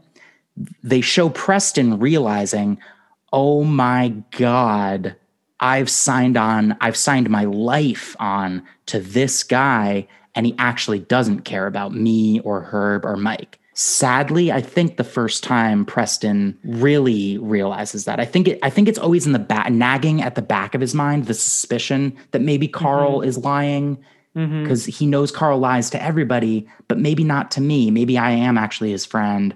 Until this moment, and I think this moment is a really sad moment for Preston. And that thing that you just mentioned that he says about the mystery in the world and justifying this whole thing, this whole tragedy that just happened, and all the deaths with this big ideas about mystery and movies and the price of admission. With just one ticket, you'll be able to have a little bit of it. That's very interesting in terms of what Peter Jackson might be trying to say with the movie. I'm not going to name names, but I've met a couple of people like that in this world who kind of like wax poetic about their craft or their art, but and make it seem like they care, and they're great salesmen, but then you quickly realize they're snake oil salesmen. They don't really care about what they're doing or the people who collaborate with them. They care about other stuff. And that's interesting, thinking of Peter Jackson, especially at this moment in his career. He's coming off of the biggest success of his career so far, the Lord of the Rings trilogy. He just made the most box office profitable movies in the history of the world. He just swept the Oscars and won like 11 Oscars for his last movie. And then he comes to make this movie that has been his passion project for so long. And he makes a movie about how movies are exploitative and they can be lies, and how Kong, this creature, this majestic, beautiful creature, is led to his death by the Hollywood machine, basically. So that's kind of interesting. I don't know. You look at what happened to Peter Jackson's career after this movie, how he kind of got trapped into making those Hobbit movies. And since then, he hasn't really made a big movie since. I don't know. Peter Jackson is really good at, maybe he doesn't get credit for this because maybe it's the casting, but he's really good at working with really talented actors, really big names and big personalities that put in extremely good performances. But he doesn't seem to have a high opinion of actors, because if we're analyzing this movie about movies as Peter Jackson's opinion on movie making, he really doesn't think much of actors. Driscoll says at one point, actors, they travel the world and all they see is a mirror. And like Bruce Baxter is a stark example of what Peter Jackson seemed to think of actors. When they introduce him, he's putting up posters of his own movies in the stateroom on the boat. And like, these movies are like, these are such good examples of, I don't know if these are real titles because they could be, but examples of 30s exploitation Hollywood films: Dame Tamer, Rough Trader, and Tribal Brides of the Amazon. Yeah, exactly. Tribal Brides of the Amazon is the one where he is swinging on a vine holding a Tommy gun, which we literally see him do later on. Yeah, I think the thing about the actors, though, that seems very tongue-in-cheek to me. I think that seems like a bit of a joke, especially since I know that they had such camaraderie on the Lord of the Rings set for most of the actors there. They really formed a family because they were spending years in New Zealand making these movies together. So it's not a Hitchcockian I don't thing, think or like he hates actors. Kubrickian like treatment of abusing actors. Yeah, I don't think so. I mean, I don't know all the details, but I don't get that impression. What I find very interesting is that he shows a lot of contempt for the director character, who is himself in the movie. You know, like he has this Carl character played by Jack Black that is a largely negative character, and a character who does a lot of amoral things, which I think it's interesting coming from him. I wonder what he's trying to get at with all this. Yeah, again, it's kind of like with the tribe. Like it's there for you to consider and chew on, but ultimately Carl worms away from everything. I don't know if he gets arrested at the end of this movie. I don't know if the cops come and find him, but he's able to like push past a crowd and make this like final remark about, no, it wasn't the airplanes, it was Beauty killed the Beast, and then just walk and disappear into the crowd. And I hope that the cops have a warrant with his address on it and they are going right to his house to arrest him immediately. But there's also an interpretation of the ending where he just gets away scot-free, doesn't pay for his crimes. 100%. And it wasn't the airplanes. It was Beauty killed the Beast. Come on. No, it wasn't, Carl. No, it wasn't. It was Carl Denham. It was not. It was you. But again, I think that's a very poetic line, and it comes from the original movie. But I think Peter Jackson reframes it in a way in which Carl is saying this again to cover his ass, just like he said the thing about the ticket, just like he said the thing about donating the proceeds. This man just will not take responsibility. I don't know. The more I talk about the movie, the more I like it. And the more it seems to me like there's something that Peter Jackson's really trying to say here, something personal about. It's almost about separating the art from the artist and responsibility of the artists and what they, and you know, this is a man who just unleashed the most successful movie of all time to the world, and then immediately makes a movie about a subject that he's wanted to make for so long. And the movie is all about, is this good that I'm making this movie? I don't know. I have conflicted feelings. I don't know if it's okay that I'm making this. There's two other big things I want to say about Carl, because I think it's going to help us really figure out what we ultimately think of this character by like as a whole picture. One is a really bizarre moment that I don't think you saw in the theatrical cut. So let me get a sense of exactly when this happens. This is in the Canyon of Giant Bugs. This is right after they are getting rescued. Yeah, this is when Bruce Baxter comes in and rescues them. And Carl is just sort of in this daze after it's happened. And he's actually done like a lot of fierce fighting for his life down in this canyon. There's a lot of shots of him swinging and shooting these bugs and like struggling to get out of there. And he does, like, surprisingly, he makes it out, despite all these horrible giant grasshoppers that are trying to take him down. And he says to, I think, Bruce, just as you go down for the third and final time, as your head disappears beneath the waves and your lungs fill with water, do you know what happens in those last precious seconds before you drown? Your whole life passes before your eyes. And if you lived as a true American, you get to watch it in color. That's not in the theatrical cut. I doubted that it was. It's weird. It sounds really out of context and out of place.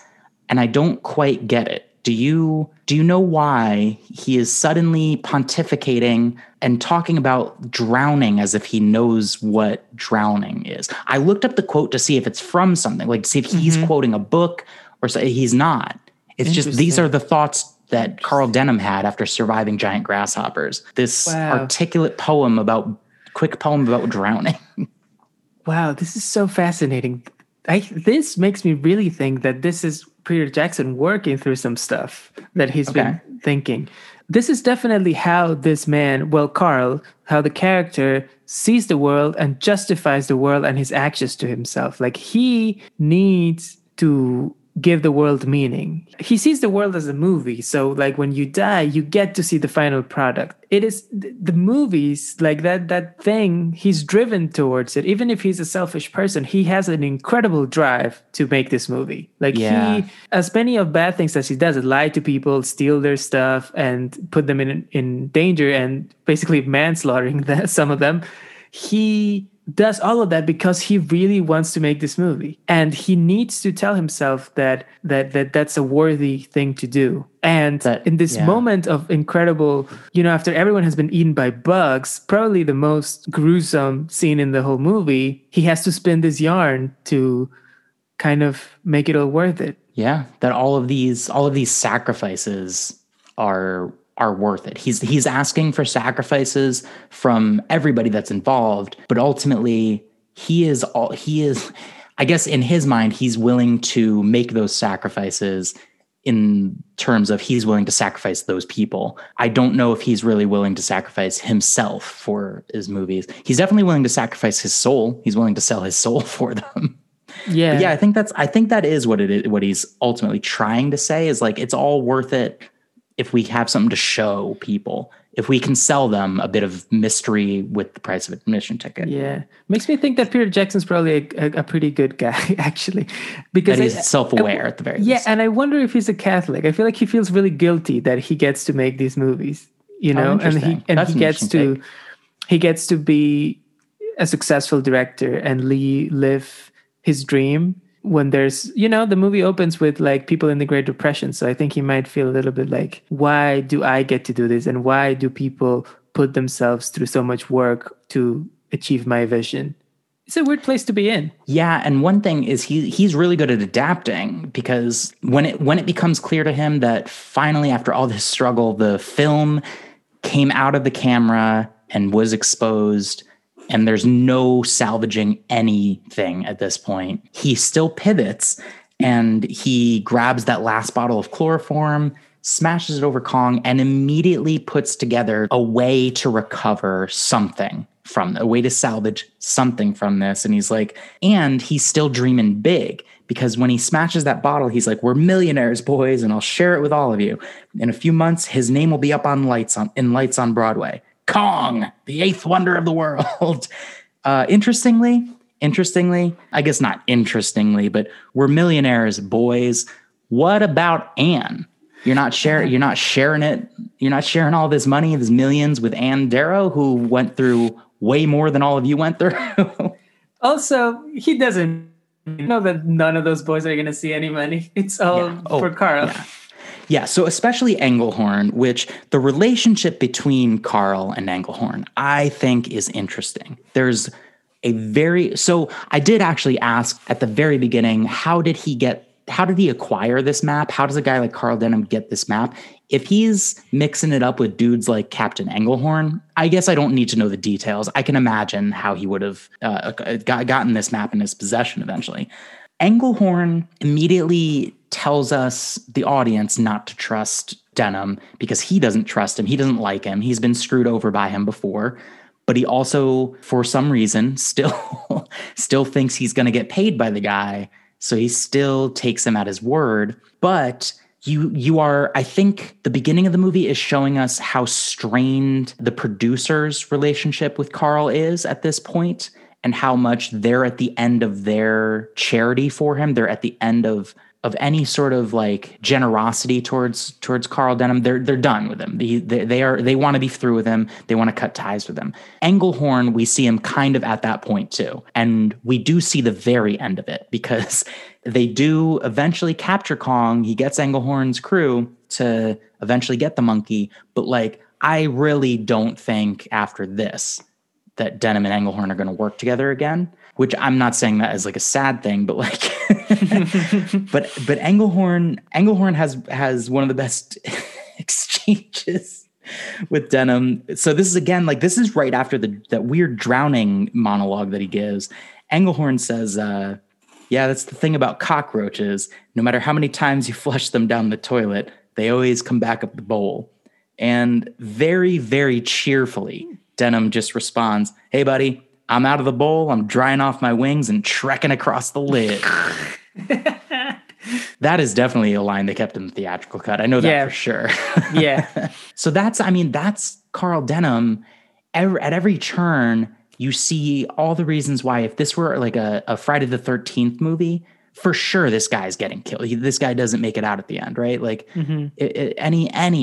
almost any other version of this film, Carl Denham, I believe actually in the 76 one, We see Carl Denham get stepped on by Kong when he's rampaging in New York City. I can't recall what his fate is in the original. No, I can, because he's the one that spins it for the papers at the end when he says, no, it wasn't the airplanes, 'twas beauty, he killed the beast. So it's almost the same exact ending. Yeah. And I think it's important that he keeps it. I think it's 100%. This is like a Catholic guild, like a director's guild movie. It's important to him that he gets to live another day, to confront what crimes. He did. Yeah. Because to confront what happened. Even if he's still in denial at the end when he confronts it? Well, I think Peter Jackson is kind of putting up the mirror and saying, like, this is kind of the thing that you have to confront when you're in this position. Because I think that's something that he might be thinking about at that moment.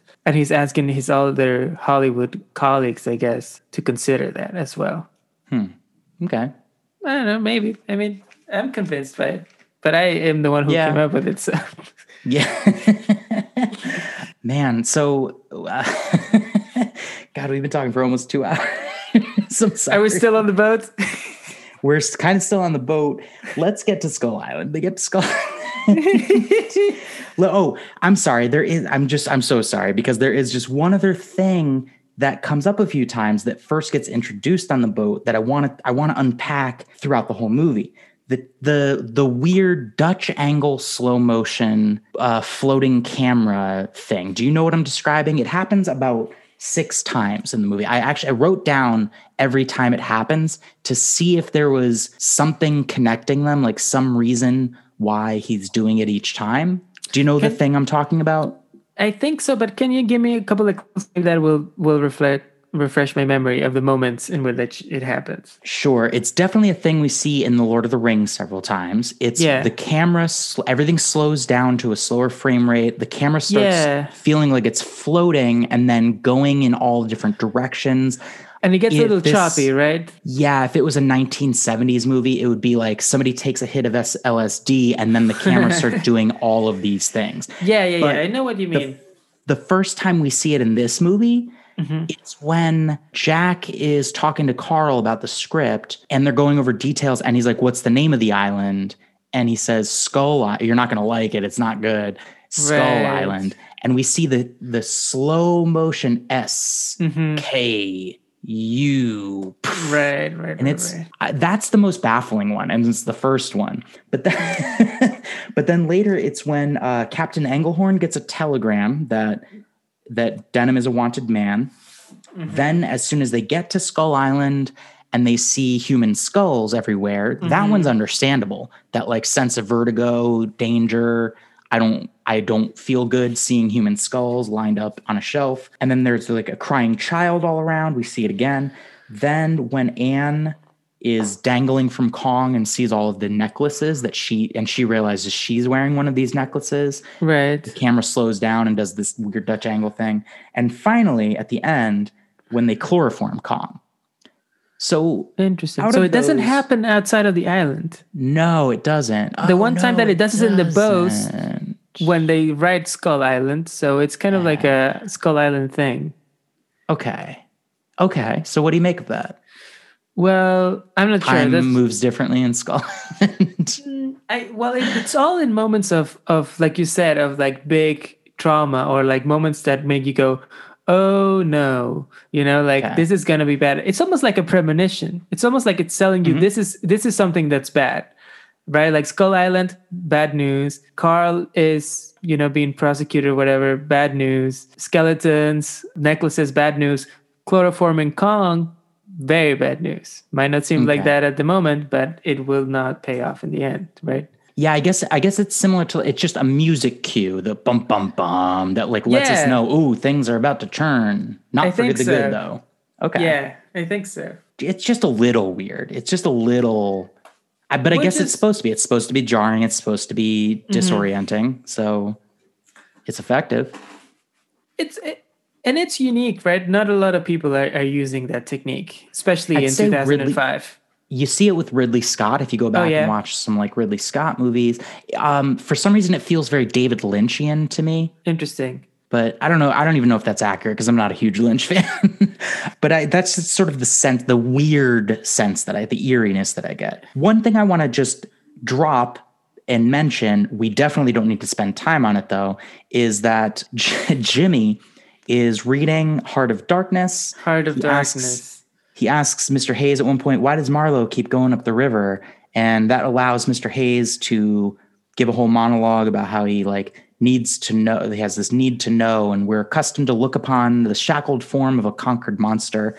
There you could look at a thing monstrous and free. And we really don't need to go too much into the Heart of Darkness parallels with this movie, because again, the movie doesn't really want to either. It kind of introduces it and lets you it's there. It's an element that's there and does a lot of parallels, but it's not really picking up the pieces after it's done laying them down. Yeah, I think kind of like the movie, we should also just spend a little bit of time saying that ever since King Kong came out, there's been a lot of writing and thinking of King Kong as a story about colonialism or, parallels of showing that. I think this is a nod to that. Ultimately, I don't think Peter Jackson is particularly interested in that aspect of the movie. I think to him, this is a very personal movie. It's about him and his relationship to King Kong, the movie, and his relationship to making movies, I think, the more that I'm thinking about it. And it's not really about the big themes of colonialism or something like that. That's true. There is a returning thought I kept having watching the movie, having the past experience of watching the original two films, that there's a difference between technical limitation and restraint.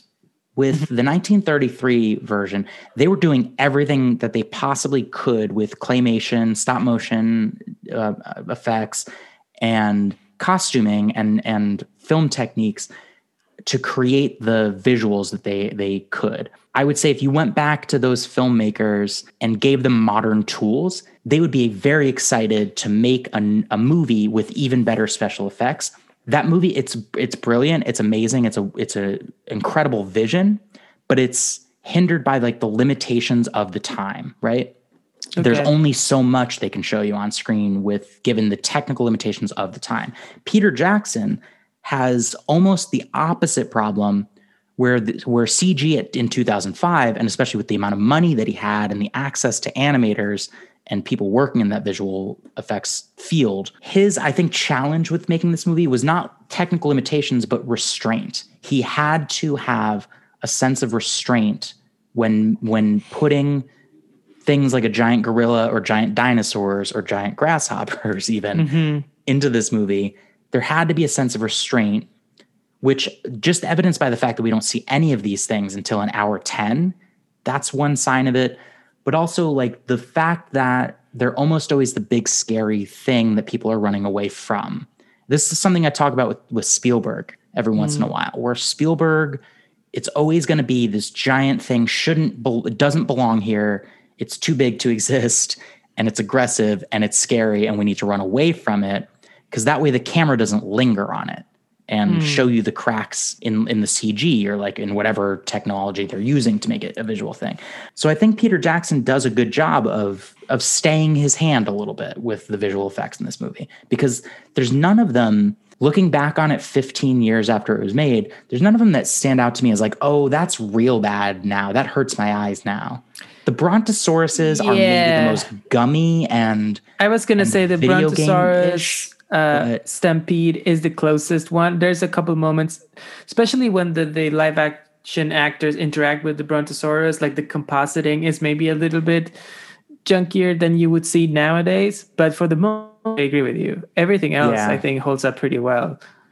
He does get a little bit excited with that sequence, and he does maybe play his hand a little bit. There's also a line where Bruce first sees them. Carl is you have to go stand next to them so people won't think they're fake. And Bruce goes, nobody's going to think these are fake, which that's a bold claim to have your actor playing an actor in your movie about a movie say that about your fake dinosaurs that you haven't even added yet because they're going to be added in post-production. Yeah, that's a bold claim.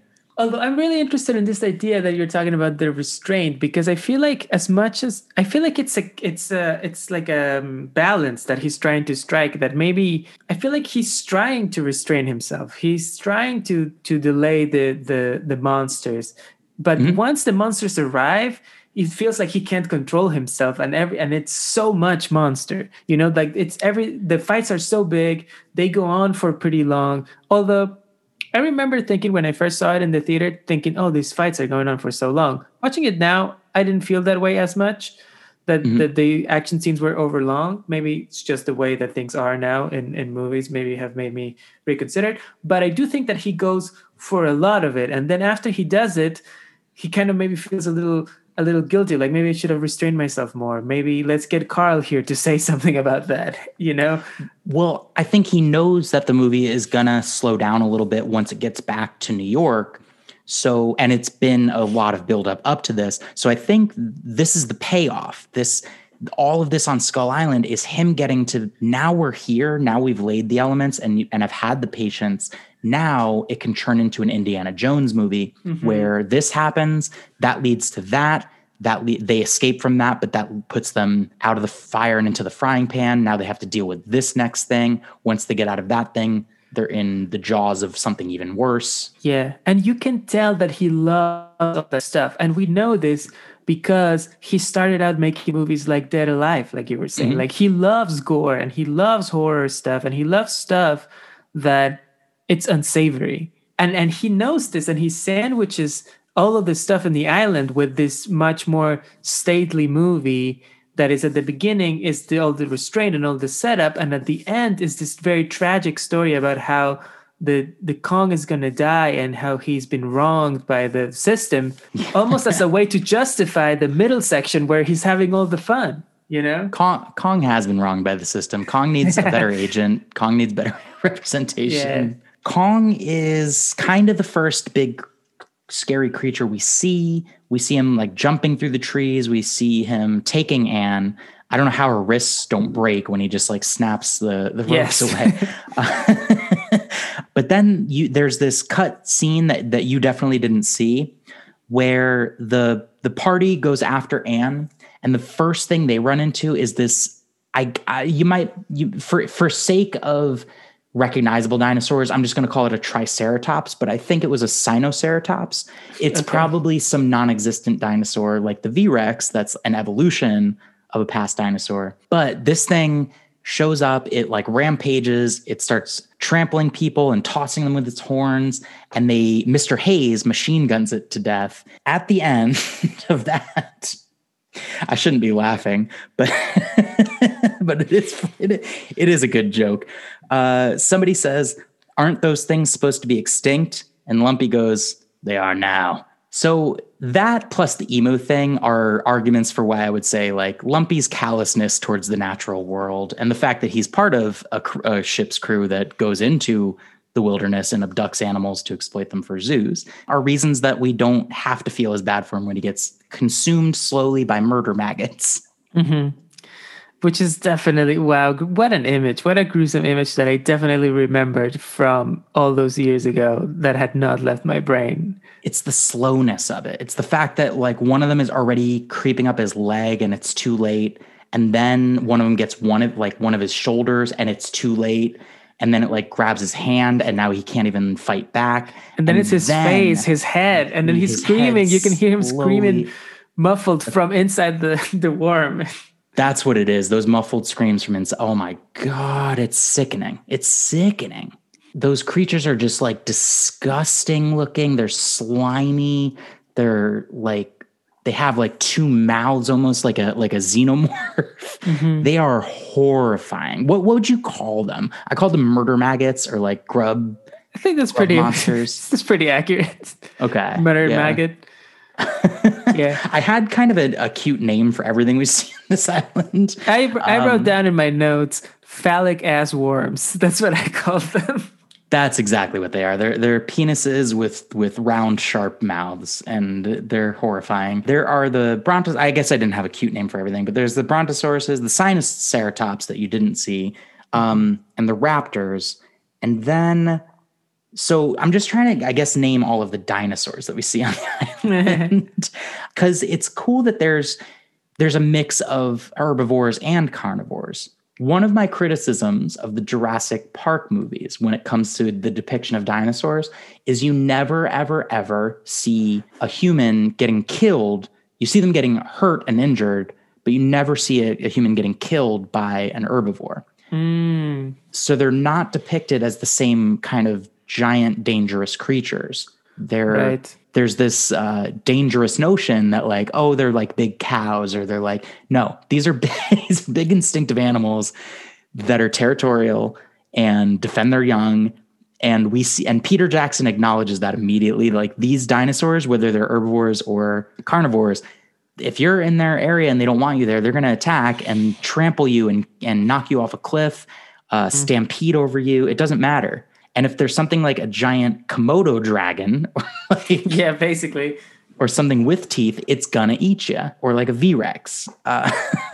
Yeah, we've talked a lot about the dinosaurs themselves, but what do you think overall of this movie? Keeping in mind it was in 2005. I don't think it had much competition in terms of dinosaurs on film in 2005. What did you think of the dinosaurs in the movie? Yeah, I like the dinosaurs. I mean, I love dinosaurs in general, and I think more movies should have dinosaurs. The extended cut has an extra 15 minutes. Mostly of dinosaurs. Oh, great! There's also a giant fish that I don't think you saw the sequence with the giant fish that attacks them. It's actually pretty cool. Like 3 or 4 people die. Wow. That's great to know that there's even more of the crazy Skull Island action in it. I think the body count comes to like 17 at the end. 17 people die. Yeah. I love the V-Rex. I think that scene is an incredible action set piece. And I think, yes, there was not a lot of competition for dinosaurs in 2005, but I do think that the early 2000s into like maybe 2006 or 7 were a great time for action set pieces, where we had all this technology for CGI, but we hadn't mastered it so much that there was so much previous stuff, or like they prepared too much in advance. Everything was like still being figured out, and not every director was doing great stuff. There was a lot of janky CGI in that time, but I think there was the people who were really good at it, like Peter Jackson, like Spielberg, even George Lucas in some of the prequel stuff and The Matrix, they were really pushing it and doing really crazy things with them. And I think that dinosaur fight is one of them. It's very exciting. I think so too. I would actually say that apart from the first Jurassic Park, this might be my favorite depiction of dinosaurs on film, dinosaurs in an action sequence. I think that the fight, Kong versus what starts out as 2 V-Rexes and then becomes 3. Yeah, for no reason, just another one shows up. Incredible. It is incredible. It's, I think, one of the most exciting action sequences I've ever seen in a movie. And definitely, just because it carries that title for me, one of the best dinosaur uses of dinosaurs as a big scary monster, a big cool thing to look at in movie.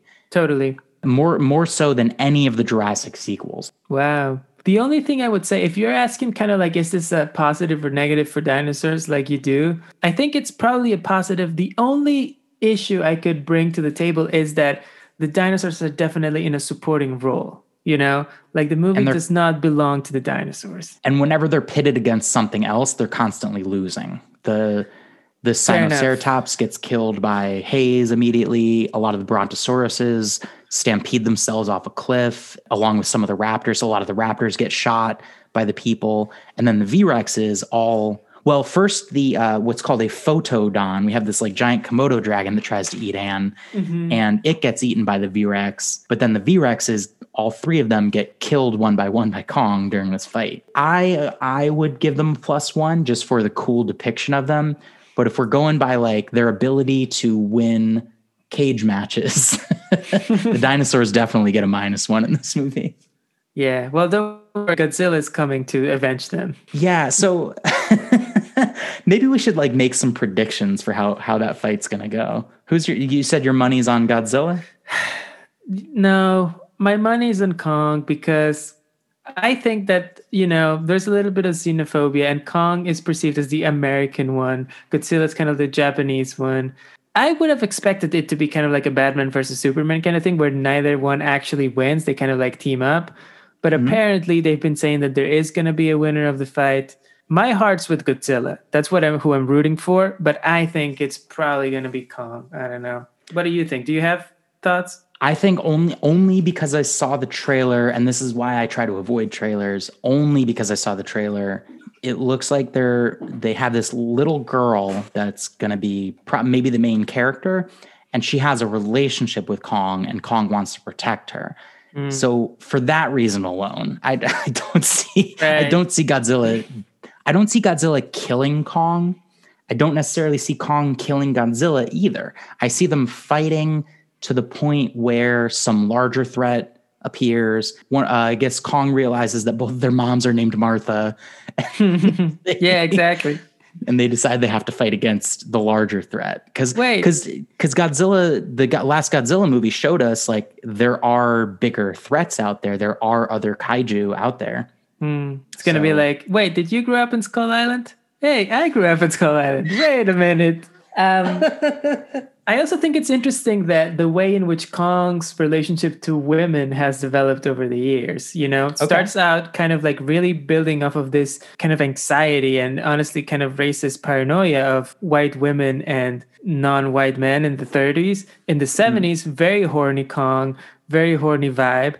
By the time we get to the 2005 version, Peter Jackson, like you said, the relationship is far less sexual. It's if anything, it's more romantic, platonic, friendship-like. And now he's paired up with a little girl. So even more like the sexuality is being taken out of it little by little in every incarnation. Which I think honestly is important because it makes it harder to focus on the story and the characterization of Kong if he's reduced to just that. If he's reduced to this base instinct, animalistic brute that wants nothing more than just to mate with this tiny female creature. Like that's such a base depiction. If it's distilled down to that, it kind of makes it hard for me to focus because I don't want to have as much sympathy for Kong if I'm constantly worried about the implication of like, if Kong ends up alone with this girl, like what's going to happen? I don't want to. Dino De Laurentiis definitely wants to think about that, and I think it's his fetish. But I kind of want to think about other things when it comes to the Kong story, and I want to think about the relationship between man and nature. Sure, yeah, it's the problematic element that's been there from the beginning, and that is tough to address. I think. It's interesting in its own way, but it's more interesting looking back at it and trying to understand what was going on in people's minds at the time than to replicate it. I agree with that.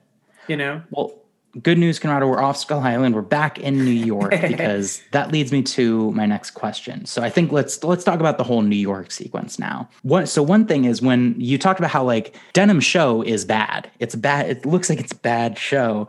Kong, the eighth wonder of the world, Carl Denham's giant monster, C. Ann Darrow offered to the beast.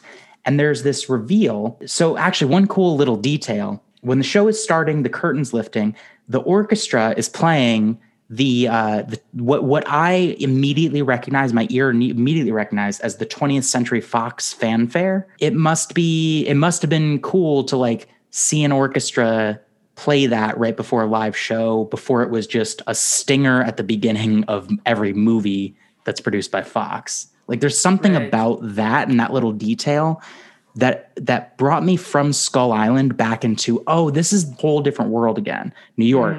Mm-hmm. There's an orchestra, there's brass, there's people in tuxedos. There's all of these, this whole theater that they're inside of with these red seats and balconies and a fake Ann Darrow. This is a huge fake out because I think in the original movie, it's actually Ann Darrow, the character, doing the stage Kong. He just kind of takes her out of the theater. But in this one, they get like another, I guess Ann wouldn't do it. For understandable reasons. Yeah. Thank goodness she has a little bit of agency. But it's this fake actress. She's a real actress, but it's this fake Ann Darrow played by an actress. Which I thought was strange that they would still use her name. I mean, it works for the fake out, but like, wouldn't they have, like, can they even do that? Like, you know, if she's not in the show, can they just use her name? Also, she's not like a star actress, so it's not like she's going to drive people to come see it, unless maybe people know that she was on the boat. I don't know. At the end of the day, it doesn't matter. It's like a cool fake out moment. I think Ann Darrow's name would be in the papers, and people would want to see Ann Darrow, a depiction of the story of Ann Darrow. Of what happened in the island. What happened on the island. Because they got Bruce to come in and play Bruce Baxter. And they are presenting the show as kind of like a recreation of the adventure that we went on. Right. And Bruce is willing to play a even more fictionalized, heightened version of himself, but Anne wasn't. But I don't think from the audience perspective, I don't think they care one way or another if this is the real Ann Darrow or an actress. Yeah, they're just here to see the story of what happened. I think it would probably sell more tickets if it was the genuine article, but I don't think that's something that, like, Carl Denham's not going to do the show if he can't get Anne, right? No, of course not. It's really, if he's got Kong, everything else he can figure out and he can replace. But Kong doesn't like substitutes. And here's the way I want to ask this question. I just want you to describe in your own words how Kong reacts to fake Ann Darrow, because I think that the way that you describe it colors like what you think of Kong and how we judge Kong. Interesting. Yeah, I think it's a mix of, because he's been offered women in that way in the past in the island. Mm-hmm. And now again. But now that he knows Anne, he cannot go back, right? Because now they're not just, we never see his relationship to any of the other women that are offered to him, so we don't know. But he's had a special connection with her, and he will now not accept the other one, depending on how intelligent you think Kong is. It's even almost a fury of, do you think you can trick me? Like, I'm not stupid, I know this is not Anne. Yeah, the only thing we really know about his interactions from the previous ones is he collects their necklaces and keeps them all in one place. We don't really know exactly what that means. But yeah, when he sees this fake Anne, he knows immediately. I think from the back he's tricked, but when she turns around and he sees her face, I think that's the moment of clarity for him.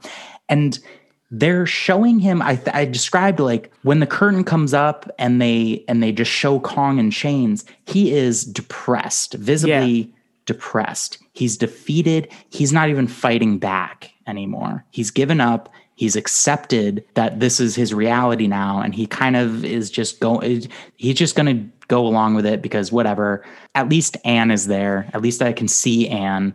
And then when she turns around and he doesn't even have that, it's like, nope, that's the last straw, y'all. Like, I calmed down enough to do your show, but now I'm not calm anymore. I'm out of calm. I've run out of my calm tank is empty. He gets furious about that. It's the thing that propels him to free himself and kill everybody, basically. Yeah. So, well, does this actress? But also, you know what? But end also up in the hospital. Oh, yeah, I think she's dead.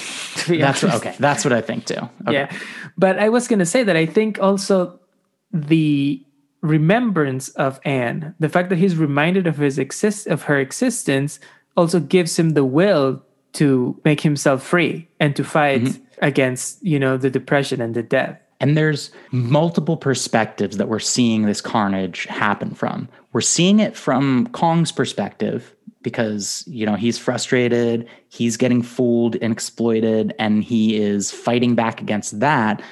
But when we see it from, like, that actress's perspective and how terrifying this is, and then when he's out on the streets and I think, like, you can make this comparison that he's like a serial killer at that point. He's like the T-800. Any size 4 blonde that he can see, he's gonna pick them up, assess them. If it's not right, it's not like he's slamming them against the ground or biting their head off, like any of those things that we've seen him do previously to to the boat crew, but he just casually tosses them aside.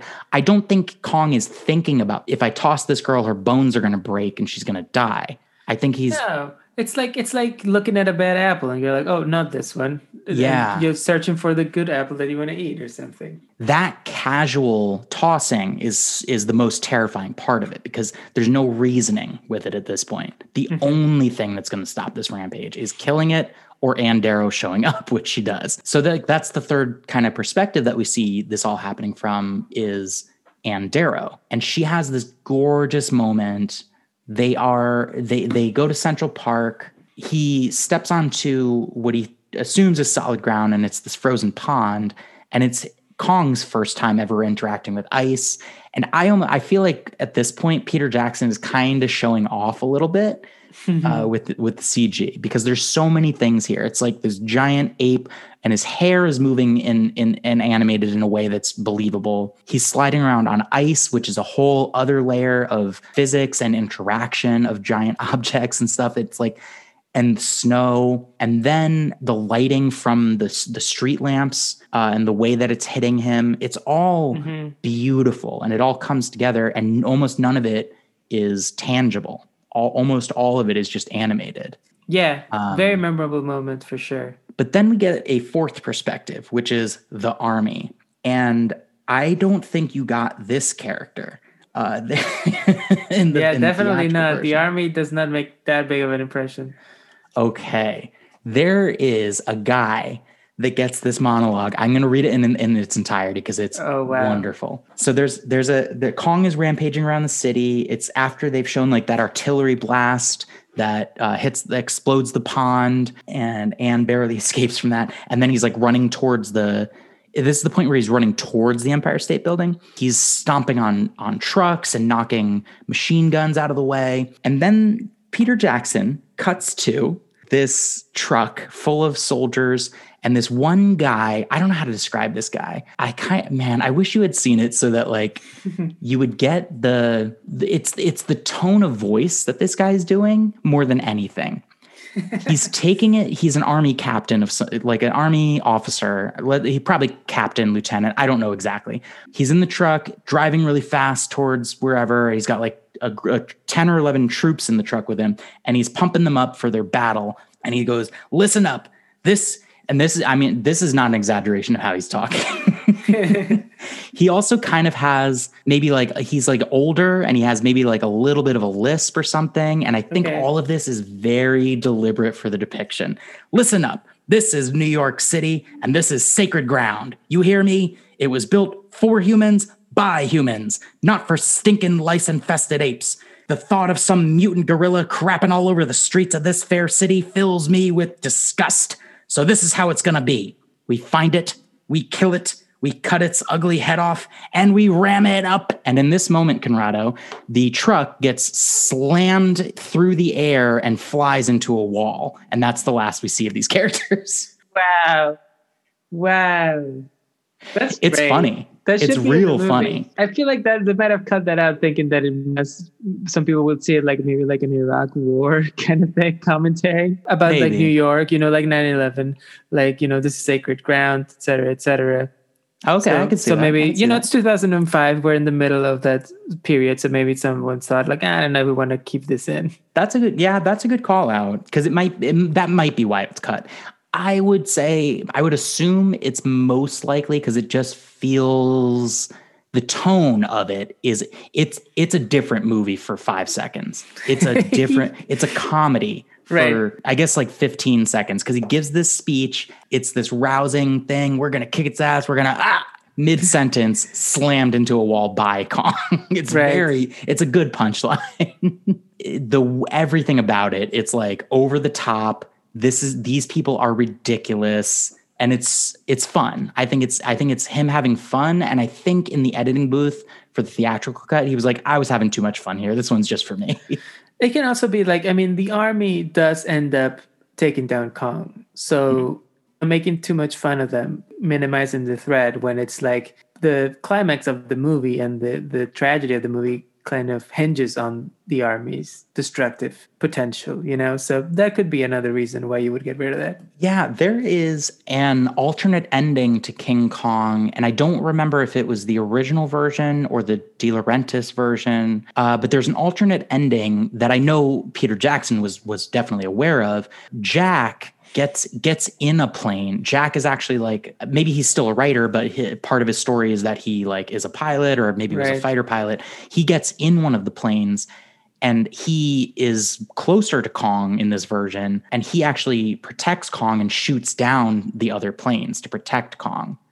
In the video game, in the PlayStation 2 video game, there's like you play as Jack for most of the game, but if you unlock Kong, you get to play as Kong. There's like an alternate ending of the game where it's that ending where Jack is flying around, like shooting down the other planes, which I can definitely understand why they didn't go in that direction, because there's nothing about Jack where it's earned this like character churn of, I care more about the life of this giant mutant gorilla than I do about my fellow New Yorkers or like men in uniform or whatever. Like, yeah, he just couldn't, like, it doesn't make sense because nobody in the movie could look at Kong in that way except for Anne, because she's the only one who's interacted with him on a level that you would be like, this creature, I understand it in a way that makes me connect with them and see their, I guess, I mean, for lack of a better word, their humanity. I mean, it's an ape, but you know what I'm saying? Mm-hmm. Like their being. Yeah, it's like when the army does show up in New York, I'm almost questioning like, is it really necessary? But also like, why am I asking that question? Of course, they have to do something. You can't just not respond to a giant ape rampaging. A giant ape. And in 1933, like they don't know what this is. They don't have experience dealing with. There's not something like this that they've dealt with. It's just, we have to throw whatever we've got at this thing. It's horrifying. It's terrible, but I think it might be blameless. It's almost blameless. The only person that really deserves blame, I guess, is Carl Venom. Yeah. The one person who washes his hands at the end of the movie. And also maybe Peter Jackson, because I do have a question about because we talked about, and I think it's important to acknowledge this, even if we're not going to solve it. Obviously, Peter Jackson didn't solve it, but we talked a little bit about like the depiction of the tribes people. Mm-hmm. What about, Conrado, the depiction of the tribes people? Oh boy. Yeah. Because I just wrote down, oh no. It's pretty bad. I mean, it is historically accurate, but as we know from history, a lot of racist stuff happened in history. So the depiction is bad, and I even think those actors might be doing blackface. I wasn't sure. I was looking for it. I think that Peter Jackson at least had the decency not to do that. I hope so, because it definitely color. Even though I would push the back makeup makes it look like, because that's what would happen in the real world, right? Yeah, it would be white dancers in blackface for sure. And I thought if they're going for historical accuracy, that's what it would be. But I rewound it and watched it a few times to see if it was that. I might have been fooled, but I don't think it was that. But again, let's not try to give Peter Jackson too much credit for like being sensitive to racism. Yeah, not his forte. But yeah, it's that's rough. Pretty bad.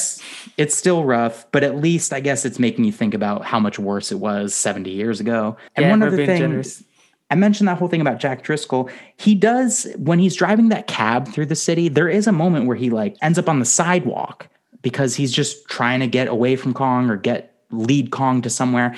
I rewound this. Runs over two people, just runs them over. It's like, I guess it's at this point, everyone's desperate. Everyone's just doing what they got to do. Peter Jackson made it a point, at least in the extended cut, to show you Jack Driscoll in his attempts to do something about Kong also ran over a couple of people on the sidewalk, just some bystanders. It's interesting. Just collateral damage, you know? Yeah. There's another level. I guess the movie does have that theme to it about fixation and obsession with one goal, disregarding other stuff. You know, Carl with his movie, in this moment Jack's trying to save Anne, Kong with getting Anne. Okay, that like myopic, Yeah, obsessed. I think you can make an argument that the movie's commenting on that if you wanted, I guess. Yeah, so then why wasn't Jimmy reading Moby Dick on the way to the island? I mean, to be honest, he could have been reading any book. Green Eggs and Ham? Yeah. Okay. That's basically everything I have about the movie. We talked for almost 2.5 hours, but that's less than the runtime of the movie. One other thing, I guess, like this is not important, but I liked it so much. It made me smile so much that I wrote it down.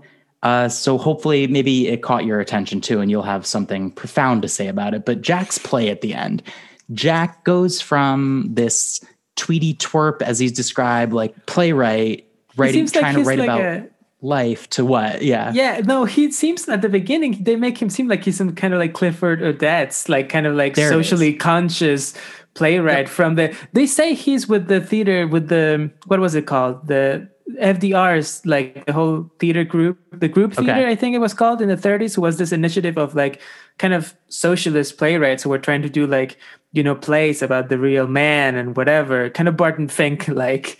And at the end of the movie, Bosom Buddies. Yeah, he writes a comedy that's like a farce for this dude dressed up as a lady. Yeah, it's Mrs. Doubtfire. Mrs. Doubtfire. It really took me off surprise. Like, I guess the premise is, from what I can gather from this little bit of dialogue we get, is because this was just the way that these actors were delivering these lines were delightful. So he took me to this fancy French restaurant, and halfway through the hors d'oeuvres, he clutches my hand. And then this woman that she's talking to, and that's when he told you how he felt. I love everything she is doing. I don't know this actress's name, but she just has this moment where the actress who Jack Driscoll wrote this part for Anne, and he tells her that, and he also lets her read some of this play, and she's asking him like, what's it about? And they have this bit of back and forth about, no, it's in the subtext. And he doesn't tell Anne how he feels about her. So he puts that in his play, and this woman says, yeah, he said it was not about the words. And then this actress I love goes, oh, please, if you feel it, you say it. It's really very simple. That play does not make you want to sympathize with Jack. Like, like he's presented as this good writer. The play is presented as this beautiful thing he's doing for Anne Darrow. What we see of the play leaves a lot to be desired. Yeah, it looks like a sitcom or like a farce. Like it's crazy. But it's not what we would expected from this playwright, from Jack Driscoll. Mm-hmm. That's also never a good idea to write a character who's supposed to be good at writing and then showing their work in a fictional movie or show, because it's never going to live up to the idea. It's always going to seem bad, because like, what are you going to do? Write a whole other play that is going to be excellent and then only use it as for a little snippet in your movie? Here's my argument for it. I think because my argument adds to Anne Darrow's character, and that's the only reason that I feel like it's appropriate to close my thoughts on Peter Jackson's King Kong with this, of all things. This is my argument, if I have to make a case for that element. Jack had this experience on Skull Island. He fell in love with Anne Darrow, and Anne Darrow's philosophy, when she meets Carl Denham at the very beginning, and he says, you're the saddest girl I've ever seen. You're perfect. This role is made for you. She turns it down because she says, no, that's not me. You've got me wrong. I'm not the saddest girl in the world. That's not who I want to show to the world. I want to make the world laugh. Jack Driscoll goes from being this socially conscious playwright, the FDR group. He has these experiences with Anne. He sees her worldview, and he is changed forever by that. When he comes back to New York, instead of writing his old material, he shifts to farces and comedies, and he embraces Anne's philosophy. This, again, makes Anne Darrow the most powerful and influential character in the movie. She affects everybody. Everybody that she comes into contact with, she touches their life. She, in some ways, improves it. Definitely not in the case of Kong, but it's not her fault. And she's doing her best, and she brings a smile to the world. Sure. And That's the message of King Kong, right? That's Peter Jackson wanted to take away. Yeah, I'll buy that for $1. What are your final thoughts on Kong? Wrap up King Kong before we get to my bonus questions. Okay. I think I'm really into this theory that I've developed, that this is very much a personal movie in which Peter Jackson is working through his feelings about being a successful director. And yeah, I'm going to stick to that. I'm going to think more about that. And this is the thing that it's probably making me like the movie more coming out of this discussion than I did coming in. So I will take that. And I think that's probably the most rewarding way of thinking of the movie. The most rewarding way of watching the movie is to just bask in the cool action sequences, especially in the Skull Island section. It is, and that's why I recommend the extended cut. I want to personally recommend it to you, Conrado, but also listeners, if you've only watched the theatrical cut and you like dinosaurs, which I assume you do because you're listening to this podcast, check it out because it is rewarding with extra footage of dinosaurs, some that you didn't see in the theatrical cut at all. And it's mostly extra action. It's mostly extra meat, not extra bread. Real quick, you said, I think we both landed on this is definitely a +1 for dinosaurs. Yeah. You still feel that way? Yeah. Robots. Is this a +1 neutral or -1 with robots? I have a good reason to ask this question. Yeah, my initial thought was neutral, but actually I think this might be a minus because if there was some robot, maybe he could have done something about this and prevent the whole thing from becoming a tragedy. So I'm going to say minus. Okay. The Universal Studios King Kong ride burned down years ago. And when this Kong came out, I don't know if it was before or after this movie came out, but when that ride burned down, they went to Peter Jackson and they were like, well, we don't have the Kong ride anymore, but there's a new Kong. So will you let us make a new Kong ride with your Kong instead of the classic Kong? And so now the new King Kong ride at Universal Studios, which I haven't actually been on it, but apparently it's all based around this King Kong. So that means that there is a giant robot Kong out there. The original giant robot Kong was in the movie The Wizard, which was reviewed on Robots versus Dinosaurs. Go back and check that out in your podcast feed. And we did rate that as that was part of the justification for that movie being on the podcast. But it's all connected. And I would say that because this movie resurrected one of my favorite rides at Universal Studios, and I can look forward to one day visiting Orlando, or maybe it's in California. Maybe I don't know which one it's at, or maybe it's at both. You know what? I'm going to know in the show notes. When you look in the show notes, I'll have figured that out and I'll put a link to it. But the fact that it resurrected that ride and I get to one day see a giant robotic Kong again at Universal Studios I'm going to give it a +1 for robots. Okay. All right. Fair enough. Yeah. Okay. That was supposed to be real quick. I ended up dragging it out. I'm very sorry. I have 2 bonus questions that, Conrado, you already know what they are because you've been on the show before, but let's start with Conrado. This is a section of Robots versus Dinosaurs we call What's Your Snack? Conrado, what's your snack? So these days, especially since we're watching movies from home, although theaters seem to be opening kind of soon, I don't know when I'll be able to go to one, but I'm eating all kinds of stuff while watching movies, and it's great. What I've been really into lately is going to my local Asian supermarket, Japanese supermarket, to be honest. It's like a mini mart kind of place, and getting little rice balls, like onigiri balls, and eating that. That is great. Also pickled ginger from this place, which is, the kind that you get with your sushi, but the version that they sell here, it's a little bit sweeter. So it's much easier to eat as a snack, and it's really delicious. Okay. This is a movie. King Kong is a blockbuster spectacle movie. And when I watch that kind of thing, I want popcorn. I have talked about my struggles on this podcast many times. I don't own a microwave. It's entirely by choice. I don't want to have a microwave, but the only thing I would use a microwave for is popcorn. For this movie, I really wanted popcorn. So I bought like a bag of popcorn. It wasn't the same. It's the pre-popped popcorn. It wasn't the same, but it was fine for me. I put it in a bowl, so I felt like I was just eating, popcorn at the movies. What about stovetop popcorn? Have you ever tried that? I have. It's disastrous. I'm not. For me, I'm a disaster when I try to make it. It's not a disastrous concept. I see. I can't. I just can't do it. I don't have the coordination to do it without burning it or under popping it. Yeah. Well, someday soon we'll all be together again eating popcorn in the dark. Yeah, that's the important thing. I also I shouldn't eat that much popcorn, so it's good that I don't have easy access to it. Conrado. Yeah. This movie was very well cast. Peter Jackson works with some big actors, some great actors, and I think the most debatable one is Jack Black, but I land on the side of I like his depiction of Carl Denham, and it's refreshing, and it's more interesting because it's genuinely funny.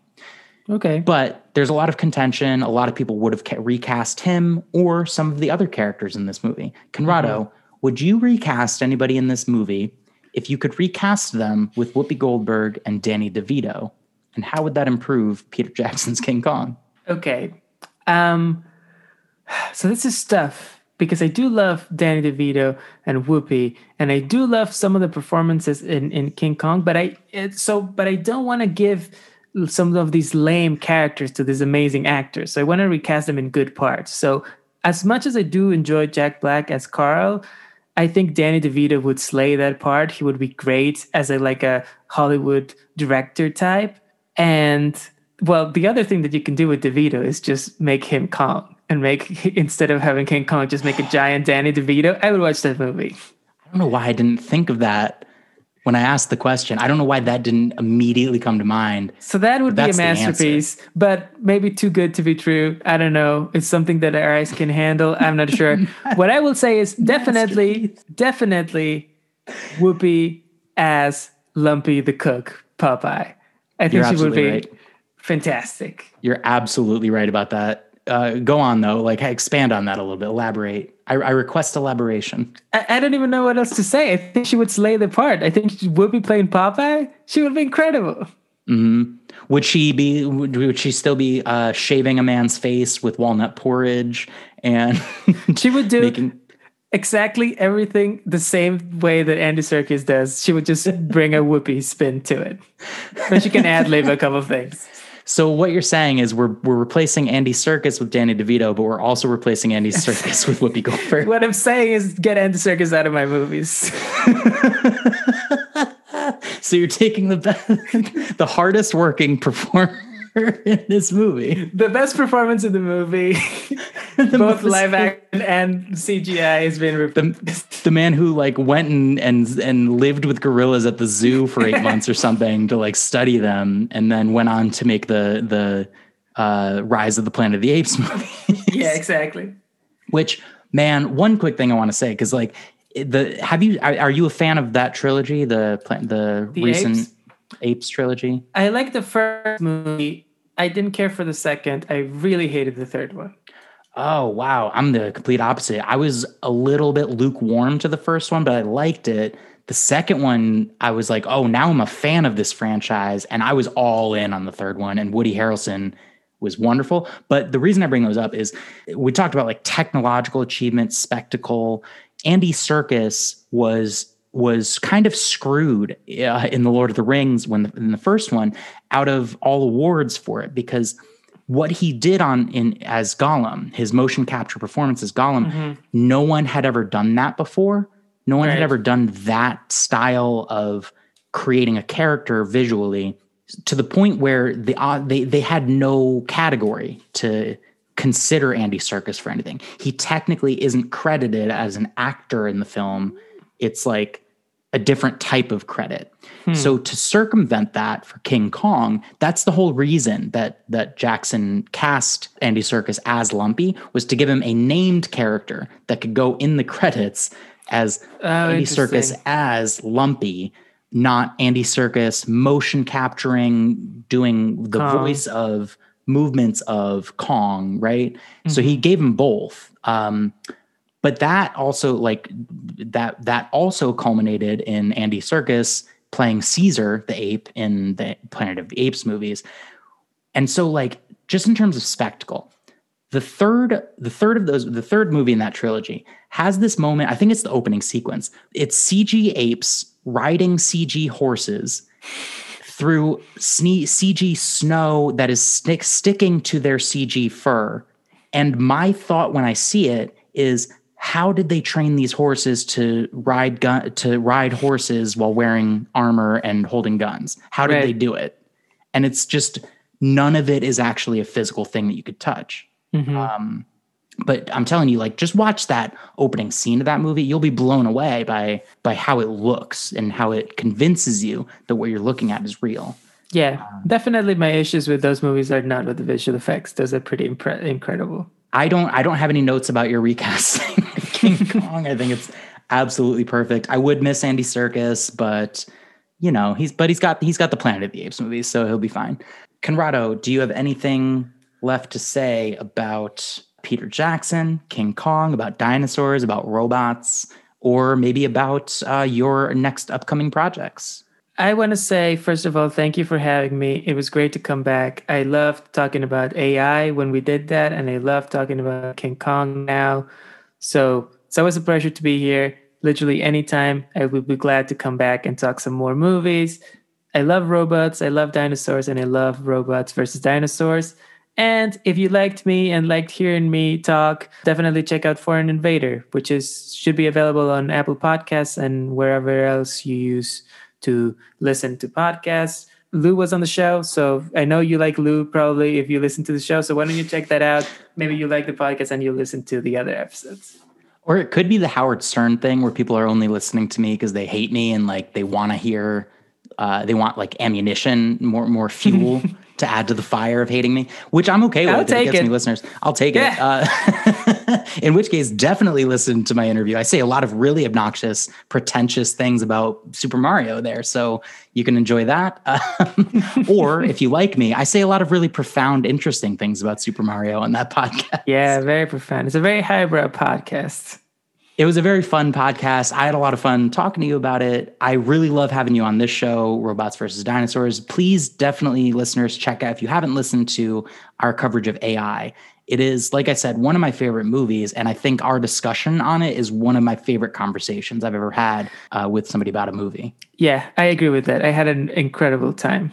So thank you again for being here today, Conrado. It was a pleasure. We talked about another fantastic film. Cannot recommend highly enough. And I also can't recommend Wormholes TV highly enough, Foreign Invader, and the Criterion Project. So scroll down to the show notes and check those out. And I'm really bad at saying goodbye. So Conrado, I'm going to make you close it out and say goodbye to the listener. Goodbye, listeners. Goodbye.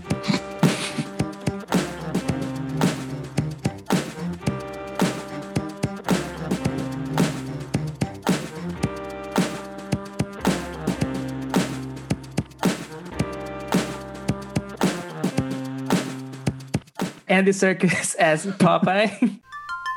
Hot Goss with Trash Comedy is the podcast where we trade sweet, sweet facts like they're dirty little pieces of gossip. We're a New York-based comedy team, and we're joined each week with a funny, delightful friend.